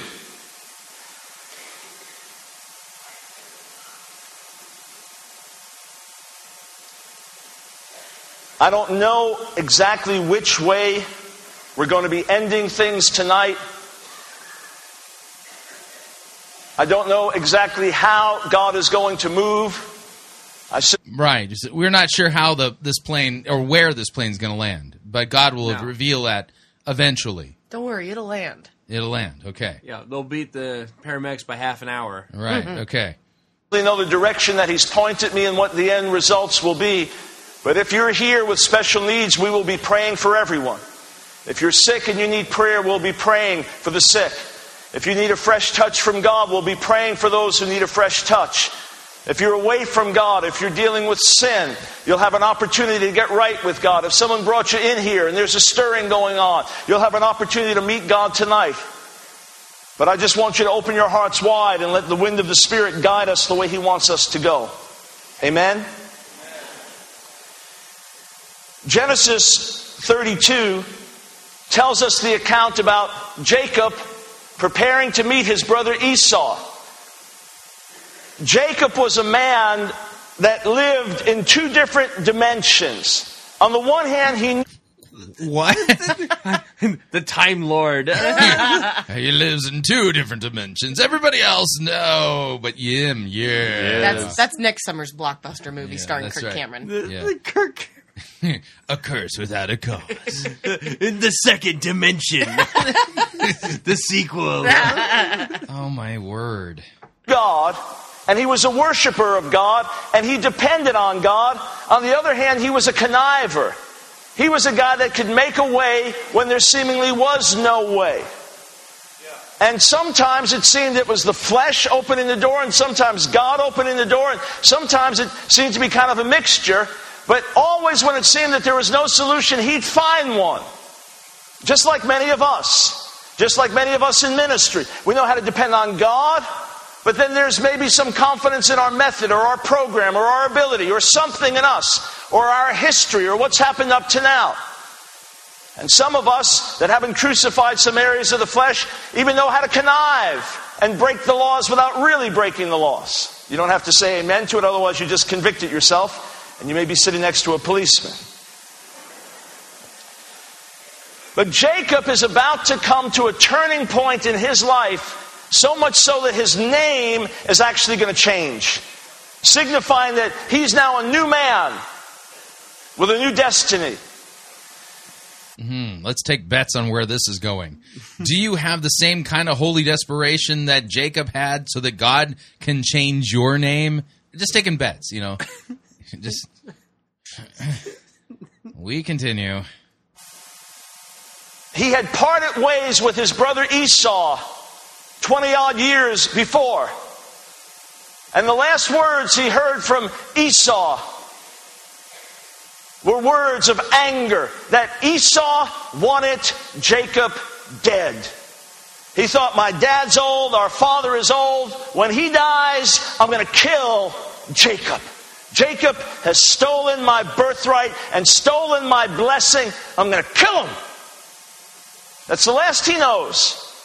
Now Jacob with his family, with his wives, with his concubines, with his children, with a massive army of flocks and herds, but not a lot of manpower. Animals, livestock, women, children, not a lot of manpower. Jacob has to cross through Esau's region. Jacob also went on his way, verse 1, and the angels of God met him. When Jacob saw them, he said, this is the camp of God. So he called that place Machnaim. Jacob sent messengers ahead of him to his brother Esau in the land of Seir in the country of Edom. He instructed them, this is what you are to say to my master Esau. Your servant Jacob says, I have been staying with Laban and have remained there till now. I have cattle and donkeys, sheep and goat, men servants and maid servants. Now I am sending this message to my Lord that I may find favor in your eyes. Jacob is trying through natural means to appease Esau and to humble himself so that Esau will let him through and let his family through. When the messengers returned to Jacob, they said, we went to your brother Esau and now he is coming to meet you and 400 men are with him. This means trouble. Within a day, Jacob's family could all be killed. Within a day, from the youngest child right through to his wives, they could be dead. Or Jacob could be killed and they could be taken to be wives of others and slaves and servants of others. So Jacob hatches a plan. In great fear and distress, Jacob divided the people who were with him into two groups, in the flocks and herds and camels as well. He thought if Esau comes and attacks one group, the group that is left may escape. He's still thinking in the natural. He's still hatching a plan. Then Jacob prayed, O God of my father Abraham, God of my father Isaac, O Lord, who said to me, go back to your country and your relatives and I'll make you prosper. In other words, you're the one that's telling me to go back, God. I am unworthy of all the kindness and faithfulness you have shown your servant. I had only my staff when I crossed this Jordan, but now I have become two groups. Save me, I pray, from the hand of my brother Esau, for I am afraid he will come and attack me, and also the mothers with their children. But you have said, I will surely make you prosper and will make your descendants like the sand of the sea, which cannot be counted. He spends the night there and he divides up all the animals, all the family, and he's got this huge entourage of gifts and gifts and gifts and animals and every possible thing to appease Esau, so that by the time Esau gets to him, he'll have made peace. Verse 22. That night, Jacob got up and took his 2 wives, his 2 maidservants, and his 11 sons and crossed the ford of the Yabok. After he had sent them across the stream, he sent over all his possessions. So Jacob was left alone. Stop there. No matter what Jacob had figured out and planned, something must have struck him that it's probably going to fall short. After all, Esau's been burning with anger and vengeance for 20 years. There's been no communication, and now he's coming with 400 men. And maybe Jacob went through every possible scenario. Have you ever been in financial straits and you work out, this money's coming from here, this is coming from here, I can borrow from here, I can cash in this CD, I can do this and that, and then you put it all on the table, and we're still going to fall short. You ever been traveling somewhere and you've got to catch a connection? It's urgent that you get to a particular place, and you look at your watch and you think, all right, if we drive this fast, get here. All right, we got to accelerate, we got to do this. And then you realize there's no way it's going to work. Well, this was life and death, and now Jacob is just where God wants him to be. He can't depend on any of his human ingenuity. He can't depend on his past experience. He can't depend on his fast-talking ability. He can't depend on anybody else. He's alone. And a man wrestled with him till daybreak. When the man saw that he could not overpower him, he touched the socket of Jacob's hip, so that his hip was wrenched as he wrestled with the man. Then the man said, "Let me go, for it is daybreak." But Jacob replied, "I will not let you go until you bless me." I will not let you go until you bless me. The man asked him, "What is your name?" "Jacob," he answered. Then the man said, "Your name will no longer be Jacob, but Israel, because you have struggled with God and with men and have overcome." I want to say some things to you and then talk to you about holy desperation. Yeah, you're going to note here that, God showed up. I mean, that's literally how this happens. I mean, you got Jacob praying and he's by himself. God shows up, literally shows up. So, I mean, this is an amazing theophany that we have going on here. And so I think the holy desperation thing doesn't quite fit, because I don't see any real holy desperation. I mean, after wrestling with God all night, and this would be Jesus, I'm not going to let you go until you bless me. That's not really an example of quote unquote holy desperation. It might be, "I've bested you, say uncle."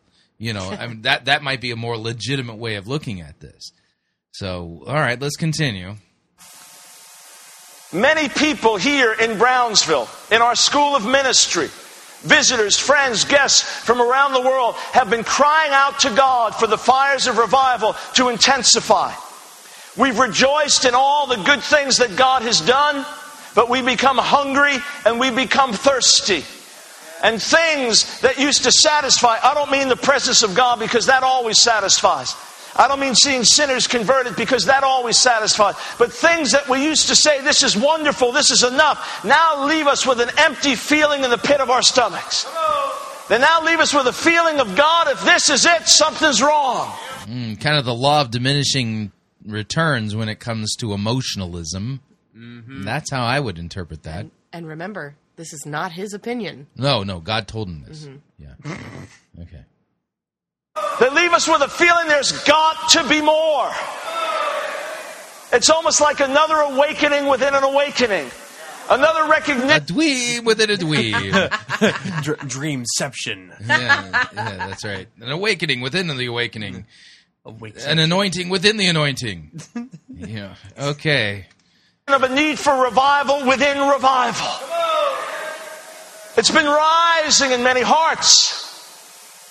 We've joked about this in the past, but I want to say it again, because this cry is rising in many hearts. In the early days of revival, we rejoice when people walk in under their own power, and then they're wheeled out in wheelchairs. Whereas it should be by now that people are wheeled in wheelchairs and walk out under their own power.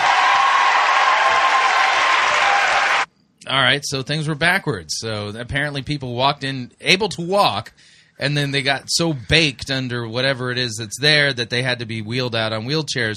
And he's saying that this was backwards. So that's an admission that people would show up in wheelchairs and not be walking out at Brownsville. Just saying. For those of you from this area, it should be that after 3.5 years of revival, in spite of awesome fruit in the schools, and awesome fruit in the community, and awesome fruit through the city, it should be after 3.5 years that Pensacola looks and smells a whole lot different than it does. And that's him admitting that it still stinks there in Pensacola. Smells different. Yeah. Florida? Yeah, Florida. Oh, so, glass bottles and cigarette butts on the beaches, yeah. Yeah. It should be that there are not new strip clubs opening up but closing down because there's no business. And that's an admission the revival didn't stop the strip clubs. Okay. And some of you're here on repeat visits. You're here for the 5th or the 10th time. And God moved 6 months ago, and God moved 2 years ago, and God moved 3 years ago. But you certainly expected to have seen more by now. I want to tell you, friends, that we are not waiting on God as much as God is waiting on us tonight. It's all your fault. You guys are not revivaling hard enough. That's right. Do you have any more? I need 50 cc's of revival stat. Yeah. You need to up the revival intensity if you want to see better results. So it's really all their fault. Boy, talk about a guilt trip. Mm-hmm. This has nothing to do with Genesis 32 at all. No, we've diverged off of that. Yeah. I'm not sure why he read that text out, but I'm 100% convinced, after carefully exegeting through Genesis 32 and my recent ramblings through Genesis, when I read the commentaries and did the translation work, had nothing at all in the text that was pointing to the Brownsville revival. Or strip clubs. Yeah, or closing strip clubs and things like that. Are you saying that's not what Jacob did? No, I don't think they really had those. That would be an anachronism. I think that would be called an Asherah pole. Yeah, in the ancient world, they did have like religious prostitution, things like that, but that's not even mentioned in this text. No. So, okay.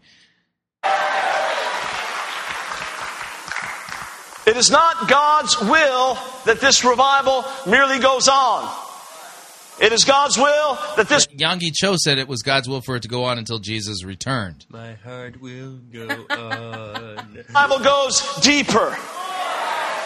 It is not God's will that the revival merely endure. Praise God, we're into our 4th year. That's not God's will that it merely endures. It is God's will that the revival intensifies. It is not God's will that we merely carry on with the work of revival. It is God's will that the waves of revival carry us away, carry us onward, carry us upward, carry us outward into regions that have not yet been touched or explored. And it's all your fault that it hasn't.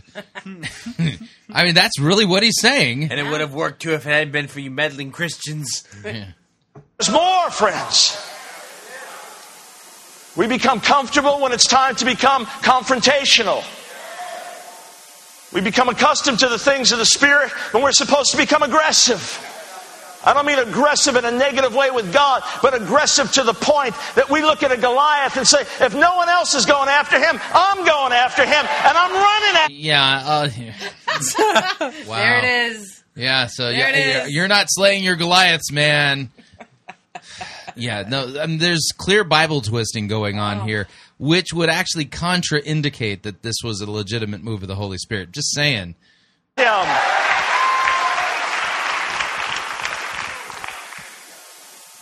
Some of us, and there's been great sacrifice here in the revival, and there are people, the ushers and the workers and the laborers and the volunteers that are the heroes of all of us here in leadership. We honor them. I go to other churches and I boast about these men and women who've labored and given. And many of you that have come from other churches, you've labored, you've sacrificed, you've gone the extra mile, it seems. Some of us, you could say, have even gotten used to the pain of contractions and childbirth. God says it's time to push the baby out. I don't know any woman who is used to contractions. Dad, have you pushed the baby out yet? No. You need to get on that. argue with the cult. Just like, yeah. Wow. Okay. This is So, can somebody get me a birthing stool, please? Bring out the hot water. We continue. And I want to say something to the students that are here from the School of Ministry, and I know that many of you are here tonight. I don't know it because God gave me a word of knowledge. I know it because you're everywhere.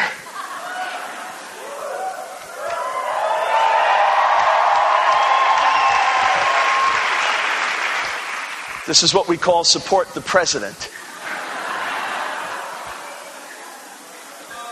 I want to say to all the students here and those that are thinking about coming in the future, we constantly are looking at the student body and trying to think, how can we help more? How can we minister more? How can we meet needs more? It's a constant conversation among all of us in the school and the leadership. How can we make this a little easier? How can we simplify this? How can we relieve a burden here and there? That's a constant concern to us because you are why we're here. But I want to say this to you plainly. Brownsville Revival School of Ministry may never become a normal school with all the facilities and comforts and benefits that a normal school could offer. And if schools have that, wonderful. I rejoice. I pull up to places and see huge facilities and sports facilities and massive libraries. And I thank God if those things are being used to prepare laborers and to create an environment that's good. I'm glad they won't have a hockey team. Yeah, so I'm just they're certainly not normal. No, they're not normal. Yeah. People, wonderful. I rejoice in it. And if God gives that to us, fine.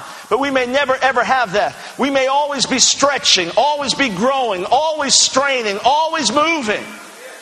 What do you think life was like for the 12 disciples in the early church?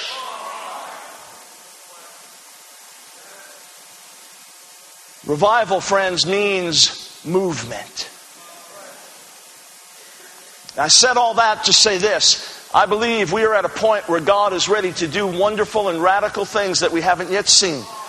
But it's up to you. It's up to you. God wants to do these. This is the Holy Spirit. And I really want to do some stuff. But, you're going to need to up your revival game because my hands are kind of tied about this, Did you catch how first he was Ezekiel, now he's... Now they're all, what was it, the apostles, the 12 apostles? Yeah. It's honestly, if he's supposed to be Ezekiel, I wouldn't want to eat lunch with him. No. Let's continue. I believe God is ready to stoke and turn up the fires of revival beyond what we've yet seen. I believe it's time for Pensacola to be impacted. I believe it's time for fire to spread like we've never seen throughout America and to the nations of the earth. And I, for one, by the grace of God, want to be right in the thick of it. Not in the last move, not in the last memory, but today. Isn't God supposed to consume the world with fire on the last day? Yeah. Okay. Yeah. I don't think you want to be in the thick of that. No. Yeah, that wrong referent thing. Yeah. Running at top speed in the glory of God. Caught up in His presence. Seeing His power.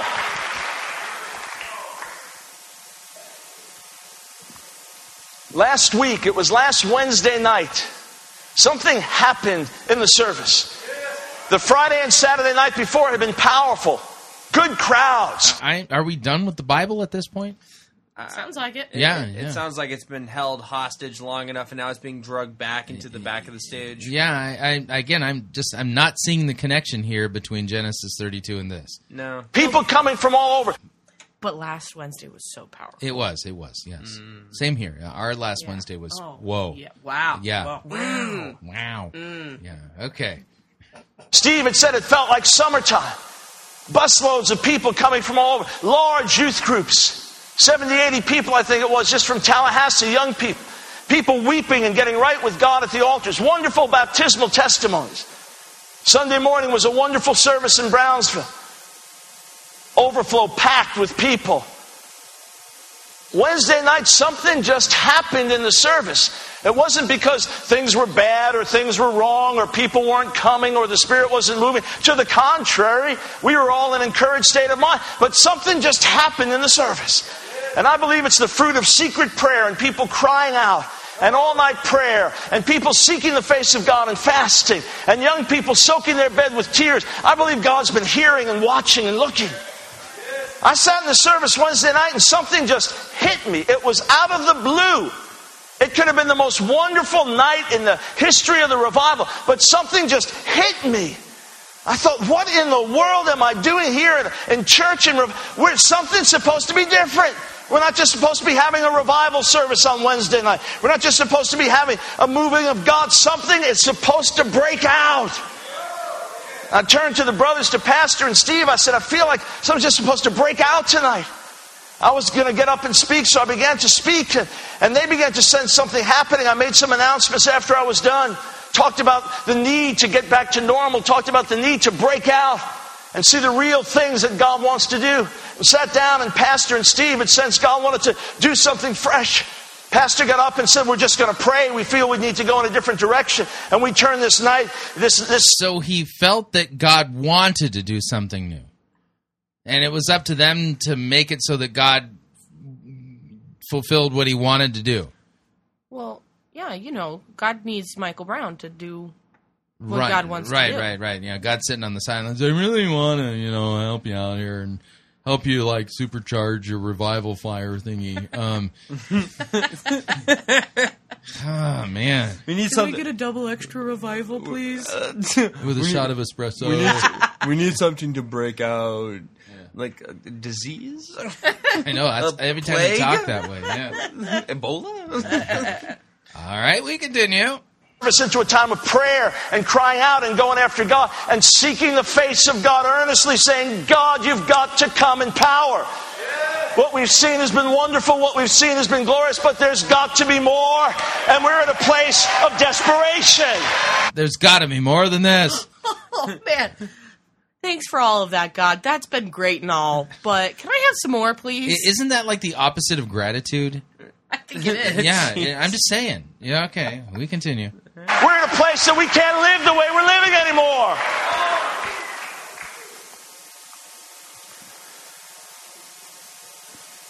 Genesis 32 with Jacob. What happened?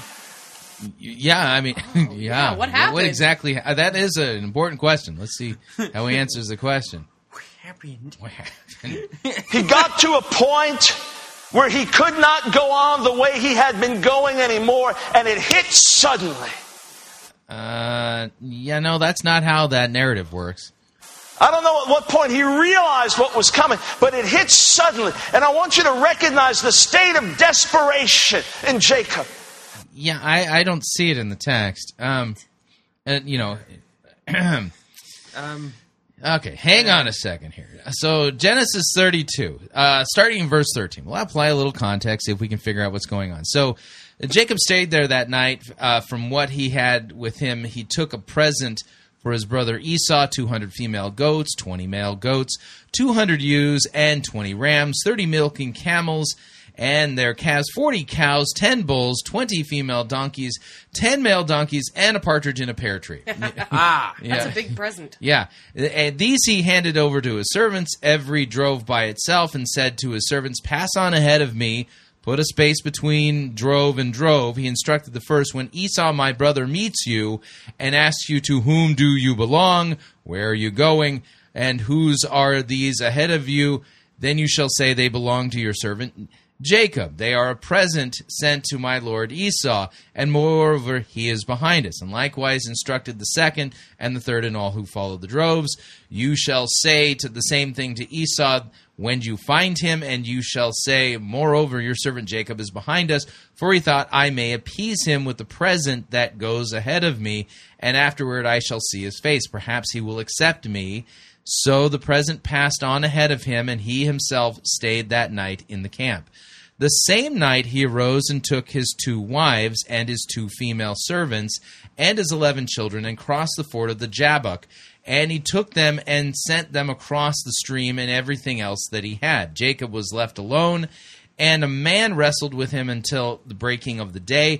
And when the man saw that he did not prevail against Jacob, he touched his hip socket, and Jacob's hip was put out of joint, and he wrestled with him.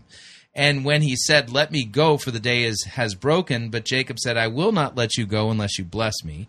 And he said to him, what is your name? And he said, Jacob. Then he said, your name shall no longer be Jacob, but Israel, for you have striven with God and with men, and have prevailed.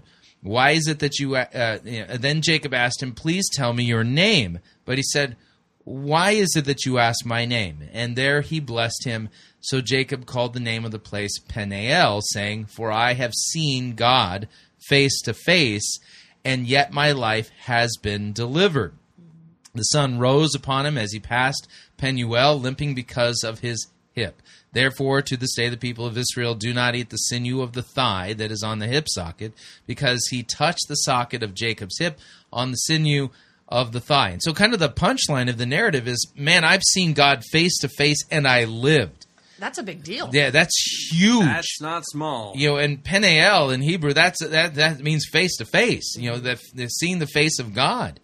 So, I mean, this is an important text in that regard. Who did he ultimately wrestle with? I think he was wrestling with Jesus. Mm-hmm. So, I mean, there you have, God in human flesh. That's ginormous. And yet Michael Brown is engaging in something called eisegesis, where he's reading something into the text that's not there. And the thing he's reading in is this holy desperation thing. And that's not in the text, and yet he claims that God told him to preach this. Mm. But I see no exegetical warrant for the message that he's giving at all. Nope. So, all right, just want to make sure we work that out from the context.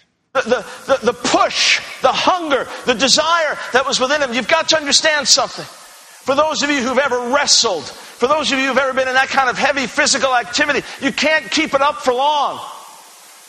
It's not like some show on television, so-called wrestling match with performers. If you've ever seen Olympic level wrestling, the rounds are short because the energy that's put out is so great that you can only go on for a few minutes and that's it. And Jacob wrestles through the night. Why? Because he had no alternative. Because he had no other outlet. He had no other way. And maybe it's because they wrestled and neither of them prevailed and the wrestling match kept going on. I mean, you got somebody wrestling with you got to keep wrestling. I mean, it takes two to tango, Mm-hmm. Two to wrestle, I'm pretty sure. He could say was, I won't let you go because I can't let you go. If I let you go, I die. If I let you... Yeah, no, that's eisegesis. That's not in the text. Yeah. Nope. My family dies. That's holy desperation. The desperation that won't let go because it can't let go. Friends, we in America get so settled in. We in America, and from the prosperous nations of the world, we get so complacent. We get so lethargic. We learn to rely on our resources. And even in a heaven-sent revival like this, where there's not been a single service where anyone ever tried to concoct anything, where anyone ever tried to work anything up, where anyone ever tried to create an atmosphere other than what God was doing, not a single time in a single service. Yeah, that's weird that he would say that. That sounds to me like, what we really did is the opposite of that. Yeah. Methinks he doth protest. Yeah, too much. Yeah. Too much. Yeah. Still, we can get used to revival. And we can just keep thinking, God's going to move more. God's going to move more. America's going to be shaken. My city's going to be touched. My church is going to be touched. My loved ones are going to be saved. Healing power is going to come. But friends, unless a change comes in us, it's not going to change out there. Yeah, see, it's all your fault again. I mean, with all that revival and baking in the glory in the atmosphere and all that kind of stuff, you'd think they would, 4 years of this, the people there should be glowing in the dark. Well, they're just not revivaling hard enough. That's right, yeah. They need to up their revival commitment levels. You need to swing harder. Yeah. Okay. Moses had one of the most awesome encounters with God of any human being. Probably of anyone who lived up to that point in history. He had the most awesome encounter with God of anyone. Yeah, it's kind of not about the awesome encounter thingy, and we shouldn't expect to have that same kind of awesome encounter. Awesome. And he had an experience that most of us could not even relate to in our wildest dreams. Think of it for a minute. He went up the mountain with God at Mount Sinai. God spoke to him out of the mountain. He replied. All Israel saw it and heard it. And he spent 40 days alone with God. Consider it. He didn't eat. He didn't drink. It was supernatural. He lived in the glory for 40 days, 40 nights. He came down and saw... Was he able to do that because of his revival commitment level? Yeah, I don't think so. Moses did it, so why aren't you? That's kind of how I'm hearing this. The sin of his people. Came down and saw that they couldn't wait for him to return, and instead they'd made a golden calf. And now his judgment was on his people. And he had to move outside of the camp. He said to Moses, if I stay in the camp, the people will die. I'm going to have to judge them. So there was a tent that was set outside called the tent of meeting. And if anyone wanted to meet with God, they'd go outside the camp. They had to break away. They'd go outside the camp, and there the presence would be. And when Moses would go outside the camp, it says the cloud would come down in the tent. And all the Israelites would stand at the door of their tent and watch. It was amazing. Look at this. Moses is going out there. And the cloud comes down. Everyone just stop. Look. Moses and the Lord. And the Lord, it says, would speak to Moses face to face as a man speaks to his friend.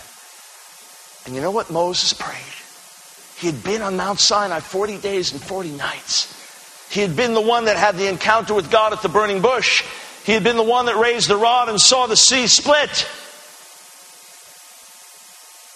He'd seen the miracle power of God like no one else who ever lived. But now there's something in him in the midst of the glory, in the midst of the blessing, in the midst of the moving. There's something in him crying out for a greater revelation of God. There's something in him that has to break out and take hold of God. He can't live. What text is he exegeting here? I feel like he's sticking stuff into the narrative that's not there. That's from the parts in between the lines. Right. You need the Urim and Thummim to be able to look through those are the words that glow in green when you look through the Urim and Thummim. You got to stick it in a hat. Though. Also need a black light. Yeah, right. That'll do it. Yeah, it's in there. So any longer, he can't stay back any longer, and he says, "Oh God, show me your glory." Yeah, actually, that did happen. Yeah, he wanted to see God's glory, but your lead up to this kind of stuck stuff in there that, wasn't quite in the context. Some might call this ham-fisted. Yeah. I've got to have you and know you and experience you in a way beyond what I have yet. Friends, that's what it's going to take, that heart cry rising up to the throne of God. Right, so you had better get your heart cry level thingy up to the right level so that you can, the revival stuffy can go to the next level thingy. You're not heart crying loud enough. Right. Yeah. Right. I'm going to go with a plaintive yawp. So that's my heart cry. There you go. Yawp. Yarp. Yeah, right. You see, yeah. Listen to what John G. Lake said. I love to quote Lake and teach on Lake. Just last week in our School of Ministry, I taught our first year class, Giants of the Faith, where we look at the lives of different ones God used through the ages, revivalists in the past and missionaries, and those used in healing, the power of God. And we talked about John Lake, a man mightily used by God to heal the sick, a man used by God in an extraordinary way in South Africa at the turn of this century, with miracles the likes of which hadn't been seen since the days of the apostles.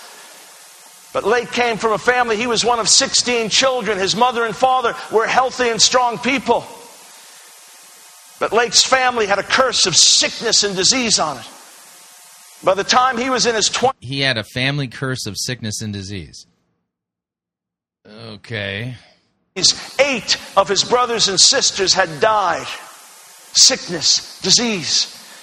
One brother had suffered 22 years with a severe blood disorder and was an invalid on the edge of death. Another sister was dying of breast cancer. Another sister was terminally ill. Lake's wife had a degenerative heart condition that was going to kill her. Lake was sick and his child was sick. And it was at that point that the cry of his heart went out to God for healing. It was at that point, after seeing all the destruction that had been wrought in his family, it was at that point, after seeing the devil steal and kill and destroy, that a cry rose up in him that was so intense that it had to receive an answer. Right, so you need to up your intensity to, go jump in a lake style. And, once you get that lake intensity up like that, then God can... You need to pump those numbers up. Yeah. Those are rookie numbers. Yeah.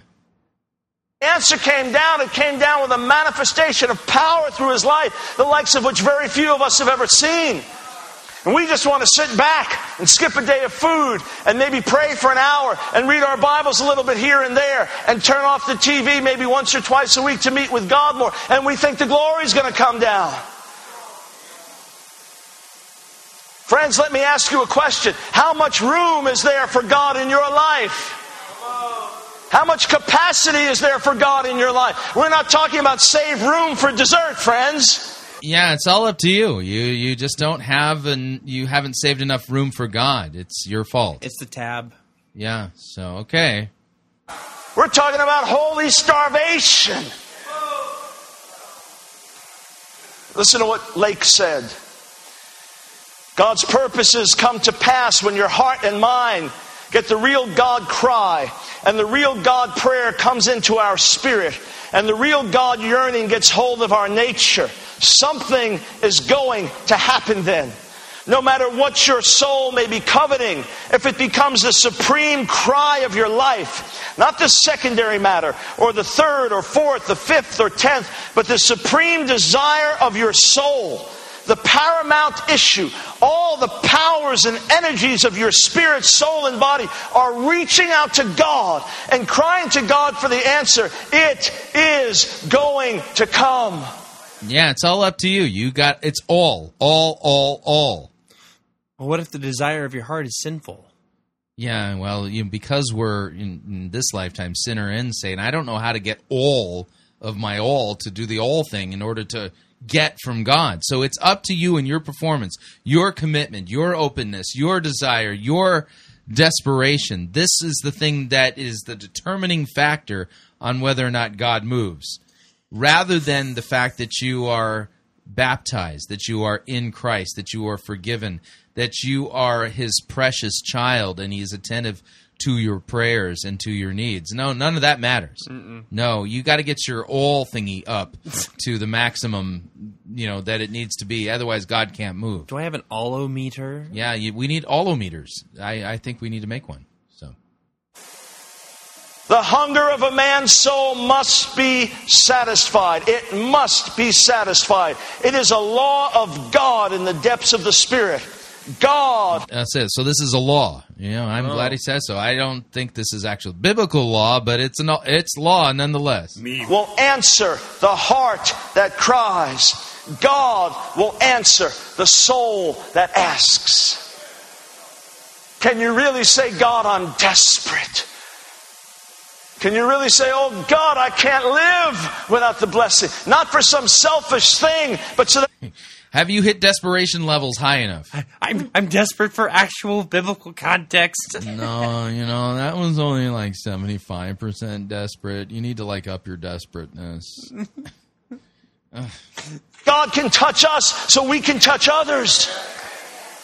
I was with some dear folks. We were doing some outreach in Cleveland one time, and a dear brother was praying before the meetings. We were praying for the lost, and he said, Lord, give me souls or I die.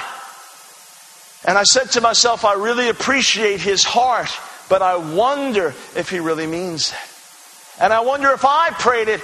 Man, yeah, I know. I heard you, but did you mean it? Did you mean it enough? I know you're saying that you're desperate, but are you really? Are you really desperate? But were you really desperate? Yeah. Sounds like the words of the devil more than the words of God. Yeah. Yeah. I mean, that was desperate-ish, but was it desperate? Yeah. So we need an allometer and we need a desperate meter. So a desperado meter. Right. Yeah. We continue. Would really mean it. Give me souls or I die. Whitfield used to pray, give me souls or take my soul. John Knox prayed for Scotland, give me Scotland or I die. John Hyde, the great intercessor, prayed with such intensity that when he came down sick in his 40s and was taken to a doctor in Bombay... I would argue that John Knox's prayer for Scotland wasn't him attempting to hit a desperation level necessary to move the hand of God. But that was born of a true understanding of the biblical gospel and the need for the people in Scotland to hear the truth of Christ and to be forgiven, otherwise they burn in hell.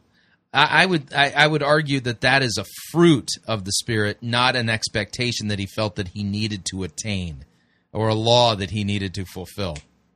An American missionary in India, they found that literally his heart had moved to the center of his chest cavity. So much broken-hearted anguish in his soul going up to God.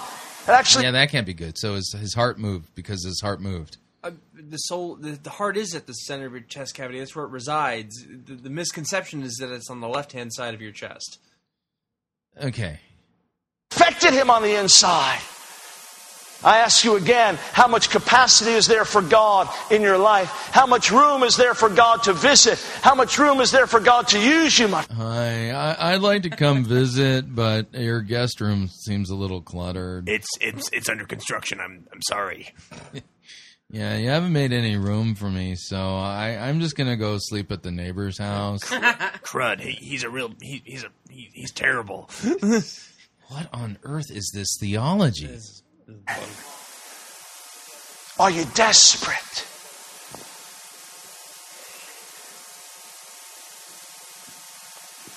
Holy desperation is a driving, insatiable, dominating hunger. Holy desperation is the only... So apparently the reason why the Brownsville revival fizzled out then would be due to them not actually attaining the right revival desperation levels for it to continue to go on.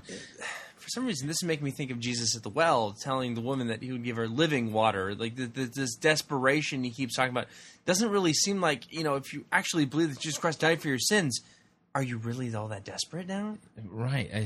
It kind of sounds like he's trying to turn us all into like really terrible ex-girlfriends.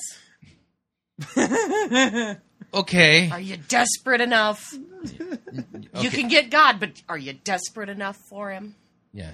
Well, I'm desperate down by the river, Oh. Anyway, let's continue. To receive real treasures from God. Holy desperation is the only thing that will make us fit and able to receive from God. Did you catch that? So our holy desperation is what makes us fit to receive from God. That's what makes us holy. This is purely legalistic. Messed up. Yeah, this is all law. Yeah, you see the bottom side of this particular theology said "made in China." Wow, it's bad. Many of us know the words of Psalm 42 as the deer longs for streams of water. So my heart longs after you. We talk about being hungry for God, but we know very little about hunger, friends. We know very little about real hunger. Starving hunger that drives people to do desperate things. It's an unimaginable thing, but Deuteronomy 28 talks about a curse for disobedience where the famine will be so great that women will boil and eat their own children. It's impossible to conceive of it. I guarantee you, every mother in the world would sign on a dotted line saying that could never possibly happen. And yet desperate starvation will drive people to do desperate things. When it's turned toward God, friend, desperate hunger and starving hunger for the glory of God can shake whole nations. Yeah, this has nothing to do with Genesis 32. So we've gone from Jacob to cannibalism. Right. Well, he's saying, desperation is a good thing, but now eat your kids? No, I think he's talking about how the type of desperation that we need is that kind that would cause us to do desperate things, So just doesn't the analogy just doesn't make sense. No, this is just really heavy doubt creating, like legalism. And it's up to me to get from God. I'm glad this thing fizzled out. Yeah. Thank God for churches working together. Thank God for unity. Thank God for denominational barriers coming down among true believers. Thank God for prayer meetings where people come together. But I tell you, beyond all that, see, we may think if we can join hands with enough people and hold hands with enough people, the glory will come down. Friends, it doesn't work like that. It could be one person shut up alone with God that won't come out of their room until the glory comes down. And that could change a nation. I remember Leonard Ravenhill saying to me one time on the phone, Mike, a man only needs to be anointed 1 hour in his life and he could change history. God just came down and got hold of us, friends. Desperation is more than normal hunger. It's hunger at the point of death. The hunger of survival in the midst of famine and drought. The Hebrew word used there in Psalm 42 for the deer that's panting for streams of water is actually an audible hunger. It's a craving that's so loud that it would actually give utterance to a sound. Those of you sometimes that have been so desperate and you just find yourself, just crying out like that. When John Lake heard about the baptism in the Spirit, he had seen his brother healed on the verge of death. The invalid, 22 years, he saw him instantly healed. He saw his sister with breast cancer healed. He saw his other sister die and come back from the dead. He saw his own wife healed. He himself was healed. He saw his child healed. And he still hadn't been baptized in the Holy Spirit. And an old man came into his office in Chicago. Lake was a prosperous businessman at the turn of this century, making $50,000 a year. Not the equivalent of $50,000, but at the beginning of this century, making $50,000 a year. And an old man came into his office and talked to him about the baptism in the Spirit. And Lake said, there's something in God that I don't have and I want it. And he began to hunger and he began to thirst and he began... If he was baptized in the name of the Father, Son, and Holy Spirit in water, he had the Holy Spirit. Scripture's clear on this. See Acts 2 if you're confused. After God. And he said, for 9 months, he said, I believe I was the hungriest man for God who ever lived. Longing for God. He said he'd go walking down the street sometimes and just unconsciously, just a street full of people after work, and he'd just say, oh God, and people would look at him. It was that hunger that had to have an outlet. Panting, thirsting after streams of water. Friend, are you panting after God? Are you thirsting after God like an animal would be in the desert that's going to die if it doesn't get to water? Why don't you tell me more about God? That might create a hunger and a thirst within me. Here I'm just being browbeaten. Seriously, just like, I don't know if I feel thirsty enough, man. I'm not really sure.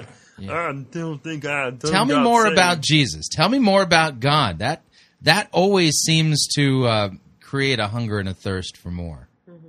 And a growing hunger and thirst. But here, I'm looking inside myself going, I'm not hungry enough.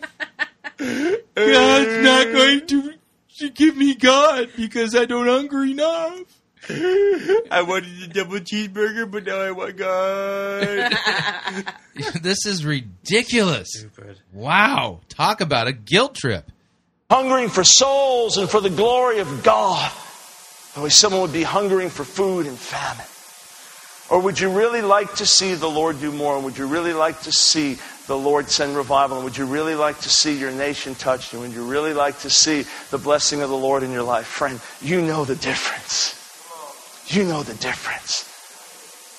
I want to speak to the teenagers here, the young people. You may not know this, but I've talked about you guys in different parts of America and in different parts of the world.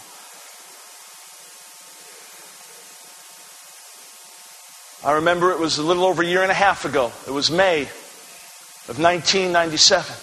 I was praying in the back there for people at the end of the service, and one of the young ladies, faithful in the revival, just looked downcast. She was crying. She'll be crying often during an altar call, but I'm used to seeing her bubbly smile. Instead, she was crying. And I said to her, what's the matter? She said, there are only 3 weeks left of school. And I'm afraid God's not going to do anything else. And I said, what do you want to see him do? She said, I want to see revival. And she just fell to the ground, sobbing and weeping. I've prayed with some young people here in the revival. I've joined hands with them as they're praying. I always go out of my way to pray for them when I see that hunger in their heart and soul. And I pray as they're hysterically saying, Jesus, save my schools. Friends, sometimes we pray and things go so far and we get accustomed to it. I'm telling you, it's going to take more tears. I'm telling you, we may have gotten within an inch of the breakthrough, but we can't stop now. Going to take more tears. Can't stop now. We're like an inch away from the breakthrough. So push through with those tears, man. Get those tear levels up. This is the kind of stuff that drives people out of Christianity, away from Christ. This, oh, don't worry, crying girl. God's going to bring revival. Oh, it's a promise. It's a promise. Just keep crying, though. You maybe cry a little harder now, would you? Yeah, cry harder. Because there's 3 weeks left, and if God doesn't do anything, then it's your fault. Yeah, wow. I think you get the idea. I don't think I could take much more of this, and and unfortunately it goes on and on. This is an Energizer Bunny type of you need to get up your game kind of sermon in order to get more revival out of God stuff. So get desperate, get hungry, increase the tears, increase the devotion. You kind of get the idea, and it's law. You want to create a hunger in people for Christ. Tell them about Christ. Preach God's law to convict people of their sins, and then preach Christ, the crucified and risen Savior, who has bled and died for their sins. Point out how amazing and wonderful and kind and gracious He is. And boy, I tell you, desperation levels will soar. Yeah. Because the more you understand who Jesus is and what He has done for you, that's the type of thing that grows literally as a fruit of the Spirit within your own heart. So, but what He's just doing is, look inside your blackened heart. Is there enough devotion? No! Well, I'm going to whip it up. You want more miracles? Well, God can't give them until you step up your game. Yeah, I mean, this will create atheists out of people. Desperation for desperation's sake. Yeah, desperation for the sake of desperation's sake. In order to prove to God that I'm at that level so that He can finally go, okay, finally you've upped your game enough. Fine, I guess I'll give you your revival now. Yeah. Took you long enough to get it together. Ugh. Yeah. Yeah, so, yeah. Such normies. Ugh. Anyway.